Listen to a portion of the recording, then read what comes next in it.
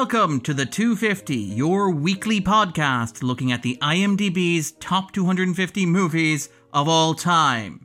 I'm your host, Darren Mooney, and joining me, as always, is my co-host, Andrew Quinn. How are you, Andrew? I'm doing very good, Darren. I'm committed to sparkle motion. How are you? I never doubted it, Andrew. I never doubted it. Please don't say those words. But yes, we are continuing our Halloween coverage this week. We're doing, last week we talked about Fear.com with the wonderful Jemanda Hagan. This week we're kicking off the double bill of Donnie Darko and S. Darko. And joining us, as always, for our Halloween specials, two fantastic guests. First of all, the fantastic Dr. Bernice Murphy. How are you, Doctor? I am fair to middling. Thank you very much. Good. I like that. It means that when you say you're good, it actually counts for something. Anyway, it's from the heart. And we're not even talking about S. Darko this week. And also joining us for this conversation, the fantastic Joey Keogh. How are you, Joey? I'm good. I just realised me and Bernice both wore red for the occasion. Blood red. I think Andrew is the only one not wearing red, actually. Okay, he does have a little bit. Yeah. He does have a little bit of a. On Wednesdays we were. Darren and Andy, who a friend of the podcast, Andy Mellowich, and I did a Zoom recently where we were the girls from La La Land. I think I let the side down because the closest thing I could find to red was a sort of a salmon. I love that Andrew talks about this like we coordinated this beforehand, where it was like, look, we're all in the group chat, we're saying, look, we're going to hop on the Zoom. I'm going to be the generic blue girl in the background of La La Land. You're going to be the generic yellow girl. Andrew, have you got red? Salmon. I think I was shirtless. But just very suntanned. Yeah. I feel like that was some sort of an in joke that might have arisen out of a WhatsApp thread. But yes. Anyway, fantastic. We don't even have to wait until next week for Halloween. It's yes. Lots of fun for listeners. The horror has truly begun here. It has. Oh, we're talking about Richard Kelly's 2001/2002 cult hit Donnie Darko, which is a movie that has a very storied production development history, very storied afterlife. But I want to ask before we kick in there, Joey, do you remember the first time that you saw Donnie Darko? I do. There's no way I saw it in the cinema, but I feel like I did. But I'm trying to figure out what age I was, and I can't have seen it in the cinema. I feel like I probably watched it at home with my brother, because that's how I watched most movies. But I do remember crying at the end, though. And when I rewatched it for this, I was like, what the hell was I thinking? What's wrong with me? It's like the worst cover in the history of the world. And also, I'm sorry, I'll get into this later, but just don't go in there. Just go elsewhere in the house. How about that? What's sad? There's nothing sad. And that's before the movie asked you to look at Patrick Swayze crying. Yeah. But yeah, just to put that in context, actually, because it is worth noting that if you're looking at the release date of the movie in terms of America, it was released in America in October 2001. Which may have been one of the reasons why it underperformed, because apparently American audiences might not have been ready for a gigantic plane engine crashing through a domestic environment in October 2001 for whatever reason. It just wasn't really on anybody's mind. The timeline checks out. It's like that. Wasn't there an album by The Coup, like which had like a plane crashing into the World Trade Center? And it was released. Was it before, or was it planned and then they had to pull it or something like that? The guy who did Sorry to Bother You, Boots. Is it Boots Riley? Boots Riley.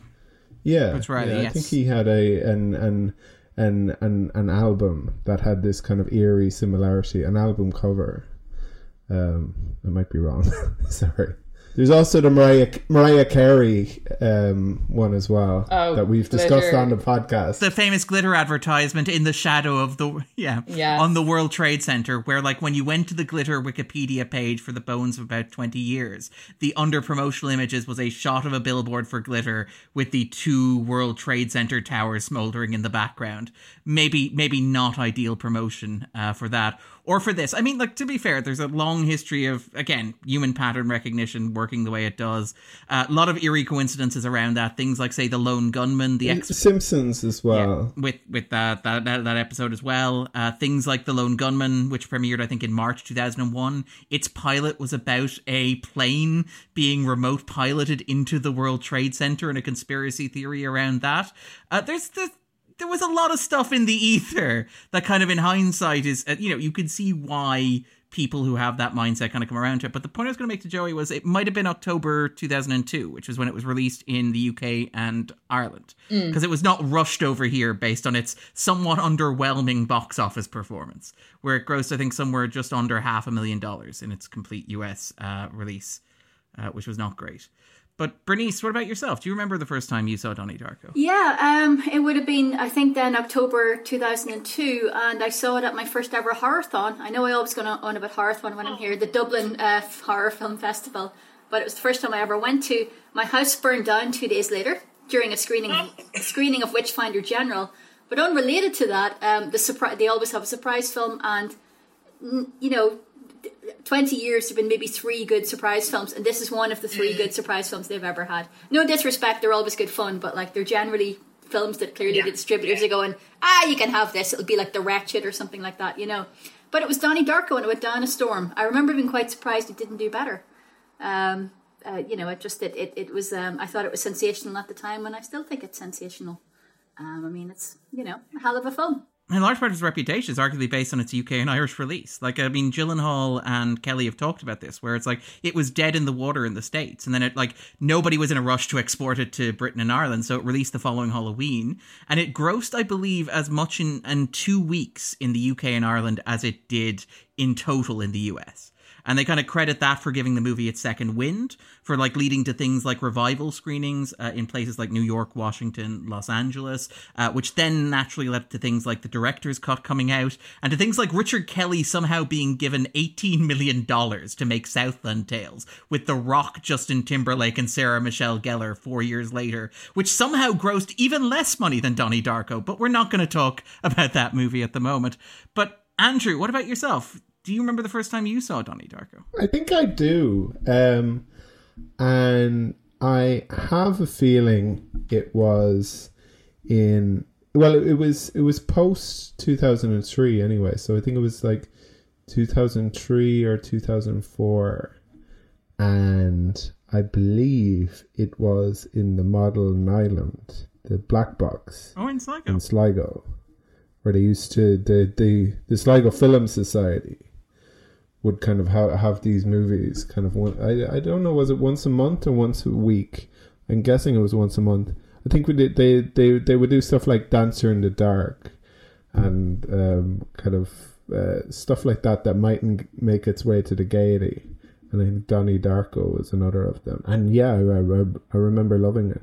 I also remember it was a great compliment. Kid in the year below started calling me Donnie Darko. Like part of it is kind of wearing a school uniform, but we're all wearing a school uniform. I guess is the way one wears a school uniform and slinks about like the world is about then, maybe. Did the student in the younger year say you're weird? You started to walk away and said it's a compliment. I certainly took it as a compliment. I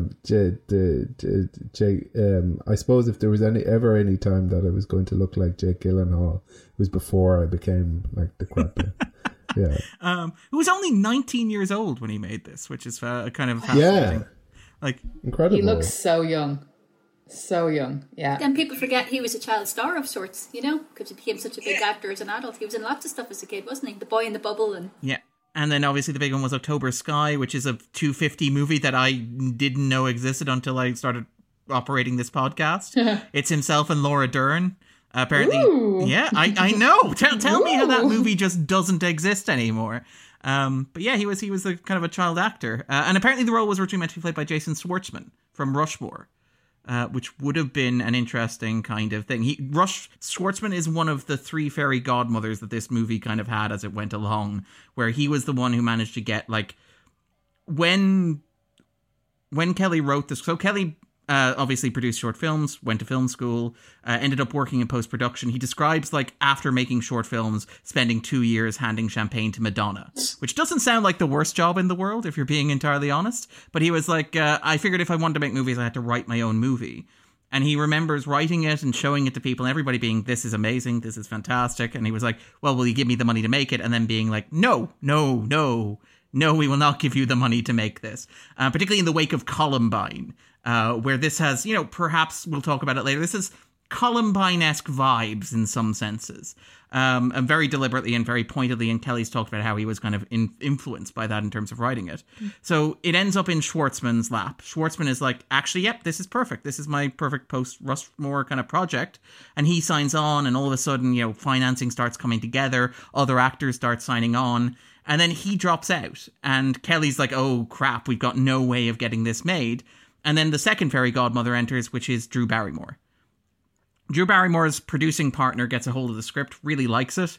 He goes on set on Charlie's Angels, where coincidentally he meets Cameron Diaz, whose career he will later slightly derail by casting her in The Box. And basically he says, what do you think? She says, I love it. You'd be great as the English teacher. She's like, fantastic, but would you mind if my production company produced it? And he was like, sure, I will happily accept all of the money that you're willing to give me to make this movie. And apparently throughout production, Barrymore was incredibly active in getting this film kind of made and through.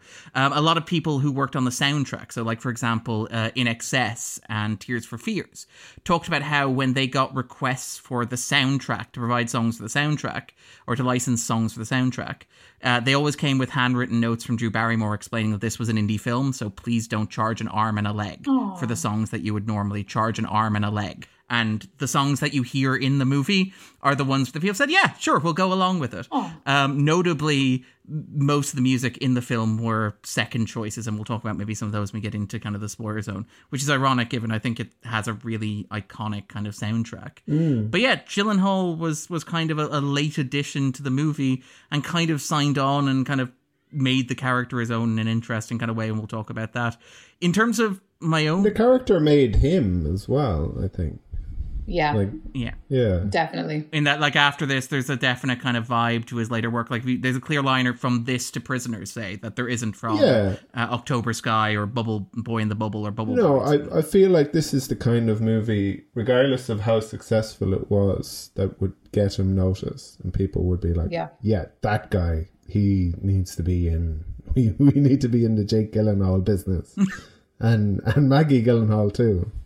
Who was apparently cast at his suggestion. And apparently very passive-aggressively, which I quite like as well. Because it was like, I want her to really appreciate that I'm the first one of us to get a leading role. They're related? Sorry. Sorry. But there are all those Gyllenhaals wandering around Hollywood. I mean, it's just so much. It's like female versions of each other. It's actually quite sweet. They look, they're doubles. Yeah. It's like Adam Baldwin and Alec Baldwin, just completely different, coincidental. The surname is more of those Swedes in Hollywood you're always hearing about. But like he apparently got her cast in large part because it was like, I just want her to know that I got a lead role first. And I just want her to be aware of that every day. Does he get a bonus? A referral bonus. Like for a referral bonus for that. Does he have to recuse himself from the hiring process? How does that work? Thought you were going to say something else there. Okay, what was it? I'm glad you said bonus. I was like, what? Where is this going? All right. Darren. I need to talk quicker. Yes. It's a high school movie. Apparently, this is a high school mentality. But I remember seeing this myself. Seeing it when it came out on DVD. This is a big DVD movie. Yeah. I think that like Newmarket Productions have said that basically like the movie made $500,000 in cinemas. It made like $7 million on DVD, which is impossible to imagine today in the current home media landscape. That a movie could be a blockbuster on home media, basically. Sorry. But that was the story for so many movies of kind of like that time and earlier. It's like The Princess Bride, for example, took decades to go into profitability, and was only able to do so because of home media. Yes, that sort of thing. Or Mallrats. yeah, or like Office Space or anything like that. Was Matt Damon talking about that recently? Saying kind of that he was talking about it on Hot Wings. He was talking about how the Hot Wings, which is inexplicably the great like Hollywood inside story of our times. If you want to understand Hollywood production and mechanics, watch Hot Wings or Hot Ones. Yeah, well, it's to get people vulnerable, like to break down the walls between us by making them cry and puke and you sweat on webcam. All good interviewers make their subjects sweat. But I remember seeing it on DVD, and I remember seeing it as part of like the old Mooney family movie night kind of ritual. When I was a kid growing up, my parents would watch movies with us every weekend, and we get to pick them and we kind of watch them. And to my parents' credit, they're always kind of, there was the usual stuff. There was all like the Julia Roberts rom-coms, which are great and all that sort of stuff. There was the war movies for Dad, and they were also great. But there was always occasionally like they'd let us watch weird stuff like American History X, or I think I talked about Fight Club was like a great example of a Mooney family movie night. American Pie, a very unusual movie to watch with your parents. Oh my God. I think during the opening 10 minutes, my mom turned to me and said, "From now on, you're washing your own socks." Oh my God. Almost as much of an experience as watching Brokeback Mountain in the cinema with my grandmother and having her lean over to me and whisper, "So that's why John Wayne walks like that." But yeah, so basically we watched it as one of those movie nights, which was great. And I remember my parents being very confused by it and not really understanding it and kind of almost seeming hostile to the very concept of its existence. But I'll always remember that they seemed to recognize that I quite liked it. It's similar to what happened with Fight Club, which was another movie that they did not get and did not care for. But they seemed to recognize that when I was like 12 or whatever age I was at the time, some part of me had kind of like connected to it and kind of was into it and thought it was interesting. And I remember getting the DVD from them for Christmas. So it's a movie that I have very strong emotional attachments to for that reason. I've never unpacked why my parents bought me Fight Club and Donnie Darko. I don't necessarily want to know why my parents brought me Fight Club and Donnie Darko. They were expecting the moment where Darren Mooney breaks and rebels and hits out. Which is yet to come. It's not happened yet. I do wonder if my parents were like, he could be a bit more rebellious. I think we should be buying him more angrier young men films. He could do with being a little angrier, perhaps. Exactly. But yeah, that's kind of like my... Still to come. And I think like, we'll talk about it later, but I was very trepidatious about covering this movie. I was very like coming back to it as an adult. Because I think we talked about Fight Club, we talked about with Alex Towers, and he talked about how, like, when you're a young man, there are movies that you love very much, and you learn very early on that maybe all of the other people who like those movies are not very pleasant people, and you become a bit anxious about talking about how much you like movies like Fight Club or Donnie Darko. That is daft, though, right? Like, as in, like, that, it's a kind of, I think it's a kind of a refusal to, stand on your own 2 feet or to have the courage of one's convictions. Because you're like, Donnie Darko is really good. Yeah, it's like, what? And it's like, no, I mean, it's not really good. That's what I meant. No, it's more just that you don't talk about it. It's okay. No, but it's more just that you... I think people ought to kind of appreciate these movies and like, just because kind of a movie gets a reputation, it's like we just kind of like forsake the movie to its reputation, and we say, okay, terrible people can have this now. I'm not going near it. I was surprised by the amount of stuff that like a certain amount of stuff in this movie, and I which maybe doesn't sit very well with me, like today in the light of 2022.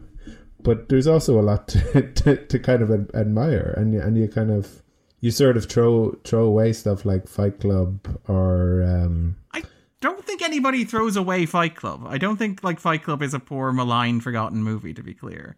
But I do empathize with Alex when he made that argument about it's like you interact with people who have strong opinions about Fight Club, and you come away with a distinct impression, and you don't stop liking Fight Club, but you maybe take a step back and maybe, just kind of separate yourselves from them.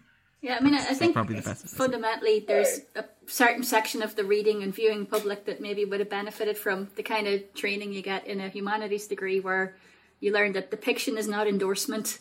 You learn that satire exists, and that it's, it can be good to be able to detect it.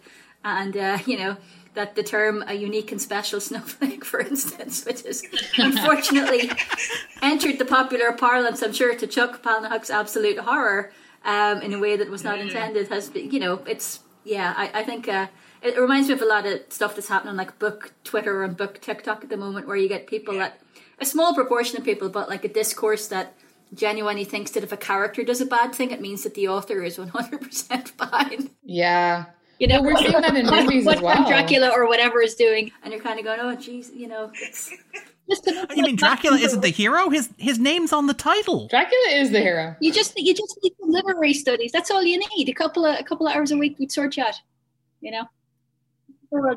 I mean, it is happening in movies as well. Like, people are kind of, especially because Twitter and social media at large has given everyone a voice, and as Kevin Smith said, everyone's using that voice to bitch about movies. So everyone's just coming back being like, nah, everyone has to be perfect and good. And if you're not, it means you're not perfect and good. But you're right. Nothing more toxic than the term, I find this character unsympathetic. Well, it's not necessarily meant to be sympathetic, And especially 98% of all literature. But especially when it comes to women, like, how long have we fought to have unsympathetic women, and now we have them, and people are up in arms about it. The UK has elected 3 of them as prime ministers. Fair play to them. Very good. Exactly, that's progress. By the time this is broadcast, maybe Johnson will be back. I don't know. God. Wasn't that the great argument that was made about like the whole Olivia Wilde "Don't Worry, Darling" drama? Was that like, look, finally a woman has broken through the glass ceiling of being able to behave like a male director in the 70s. Like, great for her.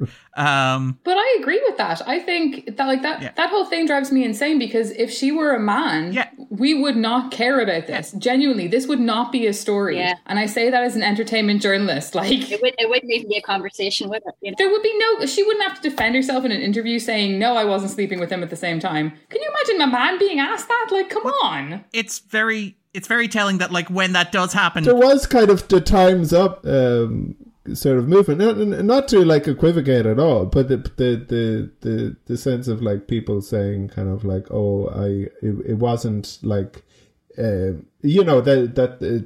people talk about a lot of different things on the spectrum of that, and one of those experiences can be, I was young, he was in a position of power, and kind of I don't regret the kind of relationship, but I wish I'd been more kind of like worldly or something, kind of when that happened, and I'm not sure I would kind of. Sorry. I don't know. I kind of sorry. I don't know enough about the Olivia Wilde thing, nor do I really care. And I do think that the obsession with it in the media is misogynistic. Yeah. It is. But I also think that it kind of smells like the kind of right wing thing where they invert left wing kind of tactics. Yeah. I suppose like what I feel like there was something similar with the James Gunn stuff or whatever. James Gunn, yeah, where it was sort of like, oh well, this is a guy that you all love, but by your own standards, he's terrible too. Now cancel him. Or I guess. I feel sorry for that. I even mentioned the words "Don't worry, darling" on the podcast. I apologize for that. Yeah, no, I'm sorry. No, I don't want to be kind I'm of. just saying, I'm actually quite looking forward to seeing it because I was going to talk a wee bit today about the suburbs and the uncanny, and I think "Don't Worry, Darling" looks like, even if it ends up not to be maybe great on its own merits, it looks like a really interesting example of the suburban uncanny, you know. So. And I guess then that's link together Donnie Darko and "Don't Worry, Darling." Yeah, nice segue, bringing us back in. That is good. That is, Bernice should be hosting. Excellent. But to bring us back to Donnie Darko, then, like, so, you know, coming back to it today, and I mean, I guess talking about it in terms of you know, Halloween and stuff. Is Donnie Darko a horror movie? Is it a Halloween movie? Is it a good movie to watch and talk about this time of year? Is there any debate over that, I guess? Bernice, is this a Halloween movie for you? Is this a horror movie? I mean, in that it has pivotal scenes set in and around Halloween, I guess. I know you guys have a whole set of criteria there, and Andrew has his own particular criteria if memory serves from previous conversations. So I think it probably qualifies on that score. I think it's interesting. I was actually thinking about this today. Would you qualify it as a horror film? I think there is a lot of... Certainly the first time I watched this, I was the whole way through thinking this is a horror film. And yeah, I suppose I'd call it, maybe, if you were going to be really pernickety, maybe call it a hybrid horror science fiction film. I think ultimately it is perhaps maybe veering more towards science fiction than horror when you realise it is... Well, can we say what it is? You know, time loops and whatnot. But I think it has a really ominous sense of sort of impending dread, which is really splendid. I mean, certainly when I saw this for the first time, I was genuinely convinced that Donnie was going to do something incredibly awful. And I had a very different perception of Donnie the second time I saw the film, because the whole way through I kept thinking, you mentioned Columbine, but I kept thinking this is not going to end well. And of course it doesn't for Donnie, but in quite a different way. You know? Yeah, we need to talk about Donnie. Exactly. Well, it's only published a year. Actually, it's released in 2002 as well. We need to talk about Kevin. So yeah, something percolating kind of through the not coincidentally a couple of years after Columbine. Yeah, like that stuff is very obviously simmering and bubbling. And I think movies ought to be made with these kind of like third rail sort of. Like where you could kind of look at it and it's like, oh, it has kind of unfortunate like kind of connections to those sorts of things. It's like, well, no, they could be like intentional, and it's important to kind of I mean, sensitivity is all good and well, but also like what does art have to say about these sorts of things, I guess is another kind of question. I mean, like, and to be clear, like, Kelly was aware of this. Like, he wrote this, like, in 2000. He wrote this and he filmed it in 2000. And he talked about, like, going to the Sundance Film Festival in, like, you know, in like, March or February kind of 2001. So long before 9/11. And even there, it was radioactive because of the Columbine stuff. Because, you know, spoilers out of context, there's a kid and there's a gun in this movie. And there's, you know, that sort of stuff happening in there. And all the distributors were like, this is an impressive piece of work. This is one of the hottest tickets at the festival. The critics seem to really love it, but there is no way in hell that we are ever going to release this movie in theaters and put our brand and our name behind it. And that is where the third fairy godmother comes in for Donnie Darko, which is unusually Christopher Nolan. Because apparently Nolan, who is touring with Memento at the same time, it's at the same film festival, he gets invited to a screening of it and he's like, this is phenomenal. And he's like, Newmarket, who are distributing Memento, you guys should distribute this as well instead. Not instead. Please distribute this instead of my own movie. I'm not worthy.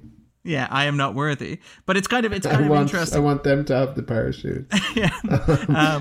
But like, he makes, apparently himself and his wife Emma Thomas only had one note for the movie, and it's perhaps the most Nolan note possible, which is like the movie always had date cards. As we said, it's set during October. It's a very Halloween-y vibe. Nolan's one note was that like, underneath those date cards, you should have little brackets that tell you that there's a countdown happening.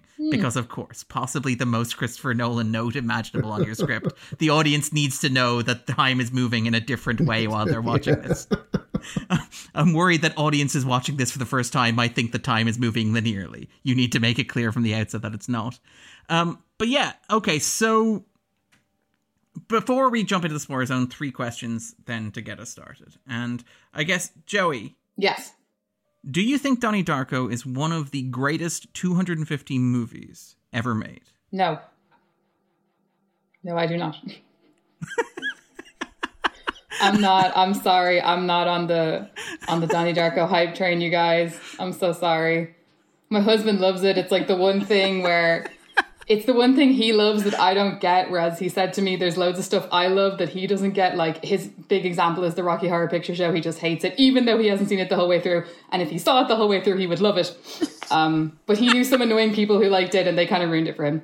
But Donnie Darko is that for me. I'm just like, I don't get it. Sorry, not that I don't understand it, but I think a lot of it's really self-consciously arty, like all the slow-mo and then the fast-mo, the opposite. The ramping. Exactly, thank you, exactly. There's the plinky-plonky score, there's all the needle drops, there's when like the shot of the bus door opening just goes sideways for no reason. Like, so for me, I was just watching it kind of being like, it's so long. Now, like I said, the first time I saw it when I was a teenager, I was like, this is great. You didn't accidentally watch the director's cut by any chance? No, for this, I'll tell you what. I watched my husband's DVD, and it is so old that it had that classic anti-piracy ad on it where the man has the big fiery poker and he's like, I'm making the pirate videos. So it even predates that you wouldn't steal a bear. Oh, yes. Okay. Earlier than that. So no, I watched a proper DVD of this. And like we should note, by the way, that the actual DVD when it was released was one of the first DVDs, like The Matrix. It was very much an immersive experience. Like, again, it's hard to recapture what Donnie Darko was in the early 2000s from the vantage point of like 2022, because it had like an interactive website. Remember the interactive website? And in fact, when Kelly went back to do the director's cut, and we'll maybe talk about the director's cut in the spoiler zone, like a large part of the director's cut is just taking stuff from the DVD, all the hidden Easter eggs and explaining and all these sort of like snippets, and just cutting them into the narrative of the movie and making it 20 minutes longer, for better or for worse. Maybe for worse. But Bernice, what about yourself? Do you think this is one of the 250 greatest movies? Well, I love it. I do. It's a film I really adore. And I have really great memories of forcing a younger cousin who was, I think, 17 at the time. You have to watch this film when I was a bit older. And it blew their mind. Because I think it's exactly the kind of film. It's like the film equivalent of Stephen King. And there's a moment in it where the mother is reading Stephen King's It. I think particularly if you're of a certain mindset, maybe not so much Joey, we've just learned, shockingly. But I liked it when I was a teenager. I'm cynical now. I think it hit, personally speaking, it hit me in a particular way. I mean, I saw it in my mid-20s, but absolutely adore it. And I don't have a long-winded way of saying, I'm not sure I'd put it in the top 200, but I wouldn't have it too far outside it. So yeah, I think it's a classic, and I think it's a real shame he hasn't had a chance to do more. Although I have sat through the box, unlike most people, and I can kind of see why they haven't given him a big budget since. But I do think that's a film with some beautiful moments, particularly early on. I think the first 45 minutes of the box are kind of brilliant, but then he tries to explain stuff, and that's where it all goes a wee bit wrong. So the problem is once he starts thinking outside the box. How many films have a mystery about Cameron Diaz and her toe? You know, if you've seen The Box. But it's nice when you revisit a movie and you still love it, like it's still great. I hate when you go back and you think, oh, what was I thinking? This is awful. If you've seen The Box, that's... The Box was never great. I would argue that like Cameron Diaz has been given other chances to like be in movies since then, and she's not very good in them, right? And she's doing her best, like all of us. Exactly. Yeah. No. Well, I mean, to be fair, like the thing about Kelly, if we're arguing about like Kelly's larger career, actually, Bernice, have you seen Southland Tales, whether the can cut or the regular cut? I have saw the regular cut years ago, and I thought it was an incoherent dog's dinner. And then I briefly, because I've just self-promotion, I've just published a book called California Gothic. And I'd originally intended to have Southland Tales in it. And to be honest, I had that much else in the book. I genuinely couldn't face going back to Southland Tales. So I am a poor researcher, but I honestly thought, nope, I can't do it. It's just I thought it was pretty dreadful. Would it not have been the Cannes cut that you saw? Because isn't that the one that they released in Europe and that the No. The DVD I bought in Uri. That's all I know. No. There was a different version after Cannes, and the reaction it sparked. There was an edit released in America, but there was a version of the Cannes cut that was released in Europe. Okay. Just as somebody who's done the kind of Richard Kelly work here, the Cannes cut was unfinished. It was released. It was shown in Cannes exclusively. 20 minutes were cut out, and that 20 minutes was the version released in the States and in Europe. The Cannes cut was recently remastered and like dragged up from the negatives and restored by Arrow, and released on Blu-ray. And we'll maybe talk about that later on when we get to Darren's very dodgy recommendations section at the end of the podcast. But yeah, it was a disaster, and it took him, 4 years to get a chance to redo Donnie Darko, and it took him, I think, 14 years to get to redo Southland Tales. So by that logic, it'll take somewhere in the region of 24 years before he gets another shot at the box again, to unbox the box. Mm-hmm. But what I do find interesting about Kelly is Kelly's a director where, like, movie stars go to die. Because, like, if you look at his, like, when an actor works with Kelly after Gyllenhaal, they are pretty much done. It's like, so The Rock works with him, and after that, The Rock is very candidly like never working with auteurs again. I'm going to work with guys who are going to shoot straight down the middle. Wom Colette Sayer, that dude who directed Skyscraper, those are going to be the two guys who direct all of my movies from here on out. It's like I'm not looking to reinvent myself. I want directors who know what The Rock is about and want to put me in that hole where you keep pigeons. I was going to say his trajectory potentially reminds me a little bit of, is it David Robert Mitchell who did It Follows? Yes, followed by the Silver Lake. Silver Lake. Oh no, Krishna was Tree Edward Schultz, wasn't it? Yes, that was. But Silver Lake was considered quite divisive, and I believe comparisons were actually made when it was shown at Cannes to Southland Tales, and that. But more so that people either adored it or thought it was the most pretentious load of nonsense they'd ever seen. But I remember Kelly being evoked as a kind of a cautionary tale, which I think is quite sad, you know? Because I think Kelly is interesting because he kind of emerges. We're talking about him. We talked about Requiem for a Dream a couple of weeks ago, and I think you could argue Aronofsky's another one of these. Nolan's another one of these. Like, you could argue these directors who kind of emerged in 2001, 2000-ish, kind of like influenced by 70s cinema, going off doing their own things. And obviously Nolan goes off and becomes like the big blockbuster guy. Aronofsky gets to become like the weird director of biblical movies in America, the most biblical director in American cinema at the moment. And Kelly just kind of drops off the radar because he can't seem to make it work. And I do find that kind of a bit sad, to be honest. But sorry, Andrew, do you think Donnie Darko is one of the 250 greatest movies ever made? Where would I put it on the line?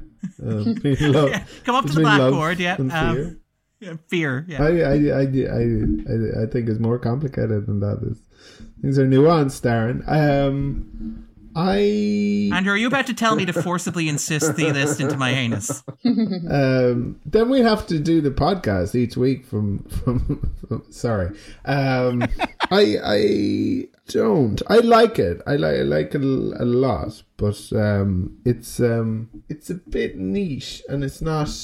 There are kind of problems with it, I guess. I feel like if it weren't on the list, I don't think there would be that many people thinking like, why isn't it on the list? It's so obvious that it should be on the list. So I'm gonna. Well, it only re-entered as part of the reshuffle back in March. The one that we covered when we talked about, was it Come and See? The one that got Jaws back on the list. The one that made the list a bit more English centric. Because it had, like, kind of dropped off the list, I think, back in 2019, and then just kind of resurged back in February. So it's one of those. It's a beneficiary of the weird Bollywood purge that kind of took place earlier this year. To be fair, to put it in context. Yeah, I mean, it's one of these. It comes into the list from some kind of candidate universe. From the Tangent universe, yes. The Tangent universe, yeah, exactly. But yeah, no more tangents. No, I don't think I'd put it on the list. Feels like the argument for having it on is maybe not that strong. I feel like it had a cultural impact, but that it's certainly not like outsized or anything like that. Yeah, I kind of agree with that. I think, like, when we do this, I normally procrastinate and I say, like, is there stuff on the list that does it better? Are there movies that should be on the list instead of this? And generally speaking, I think there are enough movies from this era, from those kind of directors on here. I think Memento's on there, Requiem for a Dream is on there, and I think those are both better examples of, like, you know, early 2000s indie auteur movies that are kind of conceptual and kind of like borrowing this stuff.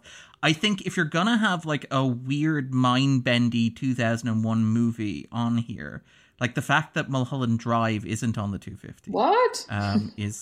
Yep. David Lynch's Mulholland Drive isn't on there. That's maybe even more, though, kind of niche, you know. Not. Okay. I suppose you can have your like own list, which is Mulholland Drive and whatever else, but could it be the list? I would more argue that like Mulholland Drive being named like the greatest movie of the century by, you know, Sight and Sound and kind of The Guardian, the BFI, all those sorts of places, maybe makes an argument for it as the mind-bendy movie of this particular era. Right. If you're going to pick a movie from this era that's representative of movies that are kind of mind-bendy, abstract, end of history, pre-9/11, post-90s, existential anxiety sort of nonsense, which is a very specific genre, I kind of realize, except it's a very niche genre. But if you're gonna pick from that pool, I think that like Mulholland Drive is the clear winner and Donnie Darko is maybe second. So Bernice appears to be running through that genre in her head, wondering if that is a fair I was trying to think of, is there another major one that I can't think of, and there isn't really. I think you're right. You would have to place Mulholland Drive above Donnie Darko. You know, it's a masterpiece, you know. Yeah. Whereas I wouldn't quite say that maybe about Donnie Darko. I think an incredibly promising debut. It apes Mulholland Drive right at the beginning too. Well, I don't know if it apes because they would have come out simultaneously, but it does. It has a very similar vibe, and it like again. I suppose it echoes. Yeah, sorry. That's me looking at it with 2022 eyes. And perhaps less Donnie Darko friendly eyes as well. Yeah, I would agree that it's a better movie than Donnie Darko. And if you were going to have one of them to have that, but I just don't know if either of them would kind of. Okay, well, I was trying to be friendly and trying to construct an argument that might benefit Donnie Darko, and the problem is that when you do that, there's never a position where you're like, okay, Donnie Darko is the right choice and Mulholland Drive is the wrong choice. Is the argument that I was making. Yeah. But, no, I'd agree with that. I would say, like, if you're going to make an argument for this, you make a stronger argument for Mulholland Drive. And I suspect Lynch may be something we come back to, because I think, like, Bernice, you've written about the suburban American Gothic. There are definite kind of Lynchian... A little bit about Mulholland Drive. In my new book, California Gothic. No, I didn't. in no good bookshops, because it's really expensive. Hashtag academic publishing. Sorry. Go for it. But Joey, I think we already know the answer to this. I worry this is strictly a pro forma question. Is Donnie Darko on your own personal 250, your own 250 favorite movies? I'm sure it was when I was a teenager, for sure. There was definitely a time when I loved it. But now, no. Was this the first time you revisited it since being a teenager, or were you aware going into this conversation that you were going to kind of have this reaction to it, or was this kind of like an eye-opening, what was I thinking as a teenager moment? I kind of had a feeling, just because for me, Donnie Darko is a real boys' film, and in the years since I watched it for the first time, and I did watch it quite a few times as a teenager, definitely, that's made me feel kind of, I don't know, it's kind of made me turn against it in a way, because similar to Fight Club, there's such a swell of support for it that it makes me kind of annoyed. Because, you know, when you're growing up and all the movies are for men and you think, oh, this one's for me. And then it's like, no, it's not. And then rewatching it now, I'm like, wow, the women really don't get much to do. You know, like even his girlfriend, you kind of had like that one little aside about her parents and then that's it. We learned nothing else about her. So, but yeah, I think I think there was definitely a time when it was one of my favorite films. Definitely. And Bernice, what about yourself? Would it be on your own personal 250, your own 250 favourite? Yeah, I think it would. And one of the reasons as well, I'm sure we'll get to this as well, is that I keep forgetting until I watch it again how funny it is. How warm the family relationships are. I think that the casting is absolutely incredible. The exchanges between the parents, I think, are particularly good. I think it's quite rare in a film like this that's sort of focused on a teenage protagonist that the parents are drawn with a degree of empathy and humour and wit that Donnie's parents are. And so I would absolutely, I think the world building in the film is really good. The supporting cast are just really wonderful. And so absolutely, I don't know how highly it would be placed, but maybe even in my personal top 100, I would say. And again, yeah. So Andrew, what about yourself? Would it be on your own personal 250, your own 250 favourite movies? I mean, it might. Yeah. I really enjoyed it. I agree with Bernice. I thought it was very funny. I think the acting is fantastic. Sorry, no, I am just kind of saying a lot of the, but I think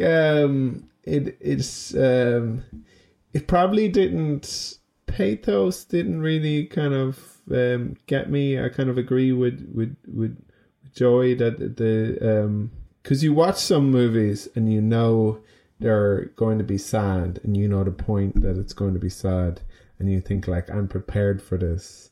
It's not going to do it to me again, and then it does. But I remember you talking about like Requiem for a Dream. Like editing Requiem for a Dream was an experience because it was just Andrew going, and I thought I was prepared for it, and I thought I could make fun of it, and I thought I could laugh through how absurd it was, but it just kept going. But it was the same with Up, like because you like there's no secret about Up, like and yeah, everybody knows going into that what it is. Yeah. What the opening is, and you're just and it just kind of, and I talked about that while we did Up, but with this, I don't know if if I cried kind of like watching it. I suspect I didn't, but I certainly didn't this time around, and that's maybe a failing of it. Although you could argue that the piece of music kind of works for a lot of people. It was maybe... It was Christmas #1 in 2003 in the UK. Yeah. Gary Jules' Mad World. Sorry.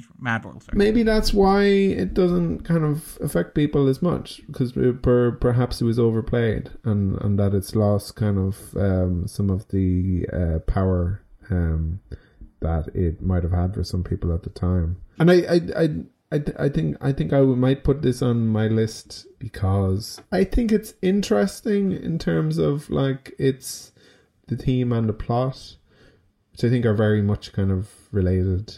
You know, what happens in the movie is kind of difficult to separate from what it's about. Yeah, I can see that, and I think it. Again, I kind of mentioned, I teased earlier on, I was kind of anxious about coming back to this after all those years, because I was kind of, those movies that you love as a teenager and you're kind of worried about being almost embarrassed about them when you come back as a grown-up. So I hadn't seen this in well over a decade, maybe a decade and a half. And I was surprised at how much I was kind of moved by it. And I think Joey's entirely correct to say that there are a lot of movies about boys coming of age, and there are lots of movies about boys growing up, and there's far too many, and there's they tend to dominate the conversation. I think all of that is perfectly fair, but I did kind of, watching this, I was kind of struck by how this felt oddly like a male version of something like Carrie, where it's about like what puberty is for a boy and about how that's confusing and how emotions and impulses get all tangled up inside themselves and how you end up with these weird outlets for these things that you don't necessarily understand within you. And I found that kind of like strangely affecting in a movie, and that we don't normally see in treatments of like male puberty, because like male coming of age is something like, say, Stand By Me, which is a rollicking adventure, or E.T. or whatever, which are all these kind of like wholesome Americana kind of things about, wasn't childhood fantastic, and didn't you have that one great adventure where you saw a dead body, or you did something with a creepy alien. I was like, I'm just going to kind of look past that when Darren said I should Stand By Me as kind of, you know, a rollicking adventure, but it presents it as this kind of like all American. There's nothing more heartwarming than like when poking a dead body with a stick. It makes you feel so powerful. I was going to say, sorry, because I'm giving a lecture next week on The Witch, and I'm talking about teenage witches and their history, and I talk about this long-standing idea in sort of horror criticism that, you know, exactly that point that within American cinema, in particular American genre cinema, puberty for boys is sort of like a Bildungsroman and kind of an adventure. And for girls, it's always, if it's depicted on screen, particularly if you get the reality of, say, menstruation, etc., it's invariably depicted as this transformative, in a horrific way, experience where you get psychic powers that kill everybody, or you get a vagina dentata, as in the film Teeth, or you get bitten by a werewolf on the day you get your first period on your 16th birthday, as in Ginger Snaps. You know, I could go on. Don't stop me, or I will. Whereas the only example I can think of really where it's maybe within superhero films like Spider-Man, where puberty, obviously, but in a very positive way, you become a hero. But one of the few films I can think of that has male puberty being kind of transformative and destructive in a similar way is, I think, the often maligned Josh Trank and his film, yes. which I think is a great example of, you know, a high school film that's also, you know, I'm sure you're all familiar with it, but a really good film, actually. That is one of the very few American films that does that same kind of body horror thing to boys that is always done to girls, and I think ultimately in quite a cliched way at times, you know, even though some of the films I mentioned, a lot of them are great. Ring, Sadako Yamamura is another great example of that. Women have bodies that are scary and destroy stuff, basically. There ends my lecture. No, it's a very good point. But like that is kind of something that took me watching Donnie Darko, is that like it's the rare like puberty as a horror movie for boys, where it's like Donnie has these feelings and things inside himself that he doesn't understand, and they express themselves in parallel through like sexual impulses that he can't control and violence. Not to get too spoilery, but he's talking about like the famous Smurfette sequence, which, by the way, I love. Richard Kelly got the approval of the Pierre estate, because like Donnie's answer or lecture in that is technically and factually correct. So the creator of the Smurfs signed off on it, and he's like, yeah, you understand your Smurfs lore, you know what you're doing, you're clearly being respectful to the mythos. But while Donnie's doing that, he's firing like a little pellet gun, a BB gun, which again kind of sets up everything that kind of happens later on. I don't know. I kind of found myself responding to that in a way that was kind of interesting, because it's like, yeah, I remember being a teenage boy, and, you know, not in like a Joker-esque kind of way, but in like I remember being very confused about how I felt. And I remember not thinking that everything was going to be okay. And I remember thinking that everything was the end of the world. And like Donnie Darko kind of taps into that. And coming back to as an adult, I found it kind of deeply moving, because like you watch it as a child and you sympathize with Donnie. You watch it as an adult and you sympathize with all the adults in the movie, or most of the adults in the movie, who have no idea what's going on and how to help this poor kid, who's clearly going through something deeply troubling. And they're all trying, but none of them are able to get through for whatever number of reasons. I found it kind of funny, and I found it kind of sad, to be totally honest. Oh God! Well, it's interesting actually. Because it speaks to a lot of the kind of alienation and isolation of being a teenager, or even I think of being a child, and not kind of having being made to feel weird. And although there are kind of male stories of that, they aren't often situated in puberty. Like you have stuff like Metamorphosis, and then The Fly. I guess being examples where it feels like they ought to be kind of teenage stories, puberty, but coming of age stuff, like your body is changing. Yeah, but it's a salesman and a scientist, respectively in Kafka's version and in Cronenberg's. Yeah, but that they aren't literally puberty stories. Yeah, and kind of just generally as well, I think it taps into a bunch of nonsense that I really like, which is that kind of like turn of the millennium, end of the 90s, end of history sort of stuff that Darren's like, yeah, give it to me, baby. Because it's like, it's literally a movie about like American... This is a time of offspring. Yeah. Yes. But it's literally like, again, American suburbia, this existential, like, is history even moving forward? What happens next? What's the point of all this? It's the end of the Cold War. And then bam, smash, a plane crashes into a building. Everything changes and the world is ended. And it's like, this feels like a movie that taps into something that even it doesn't understand or couldn't possibly have been aware of. And if you were to take a snapshot of a moment in history, I think that it's a good one on those terms. So I think it might sneak into my 250, maybe near the bottom. But Joey, if listeners have not seen Donnie Darko, would you recommend that they pause the podcast and stream it to a local device? I'm sure anyone listening probably has seen it because it was such a huge deal. But if people haven't seen it yet, definitely check it out. Absolutely. Because it's still an interesting movie. And Bernice, what about yourself? Oh, definitely, yeah. And I was pleasantly surprised to see that it's streaming on the horror app Shudder right now. So if your listeners have that, you can get it here in Ireland. If you already have Shudder, you can watch it. Well, not for free because you'll be paying a small subscription, but yeah. It's tiny. Shudder, if you're listening, I'm open to sponsorship. But Me too. Great app. So me and Joey were open for offers, definitely. I do feel like next year I should try and get this section of the podcast sponsored by Shudder. It's such a good deal, though. It's a $5 a month. A little less than a $5. It hasn't gone up, and there's always at least 3 or 4 things a month I want to watch, which I think, my God, you don't get those odds on Netflix, Jesus.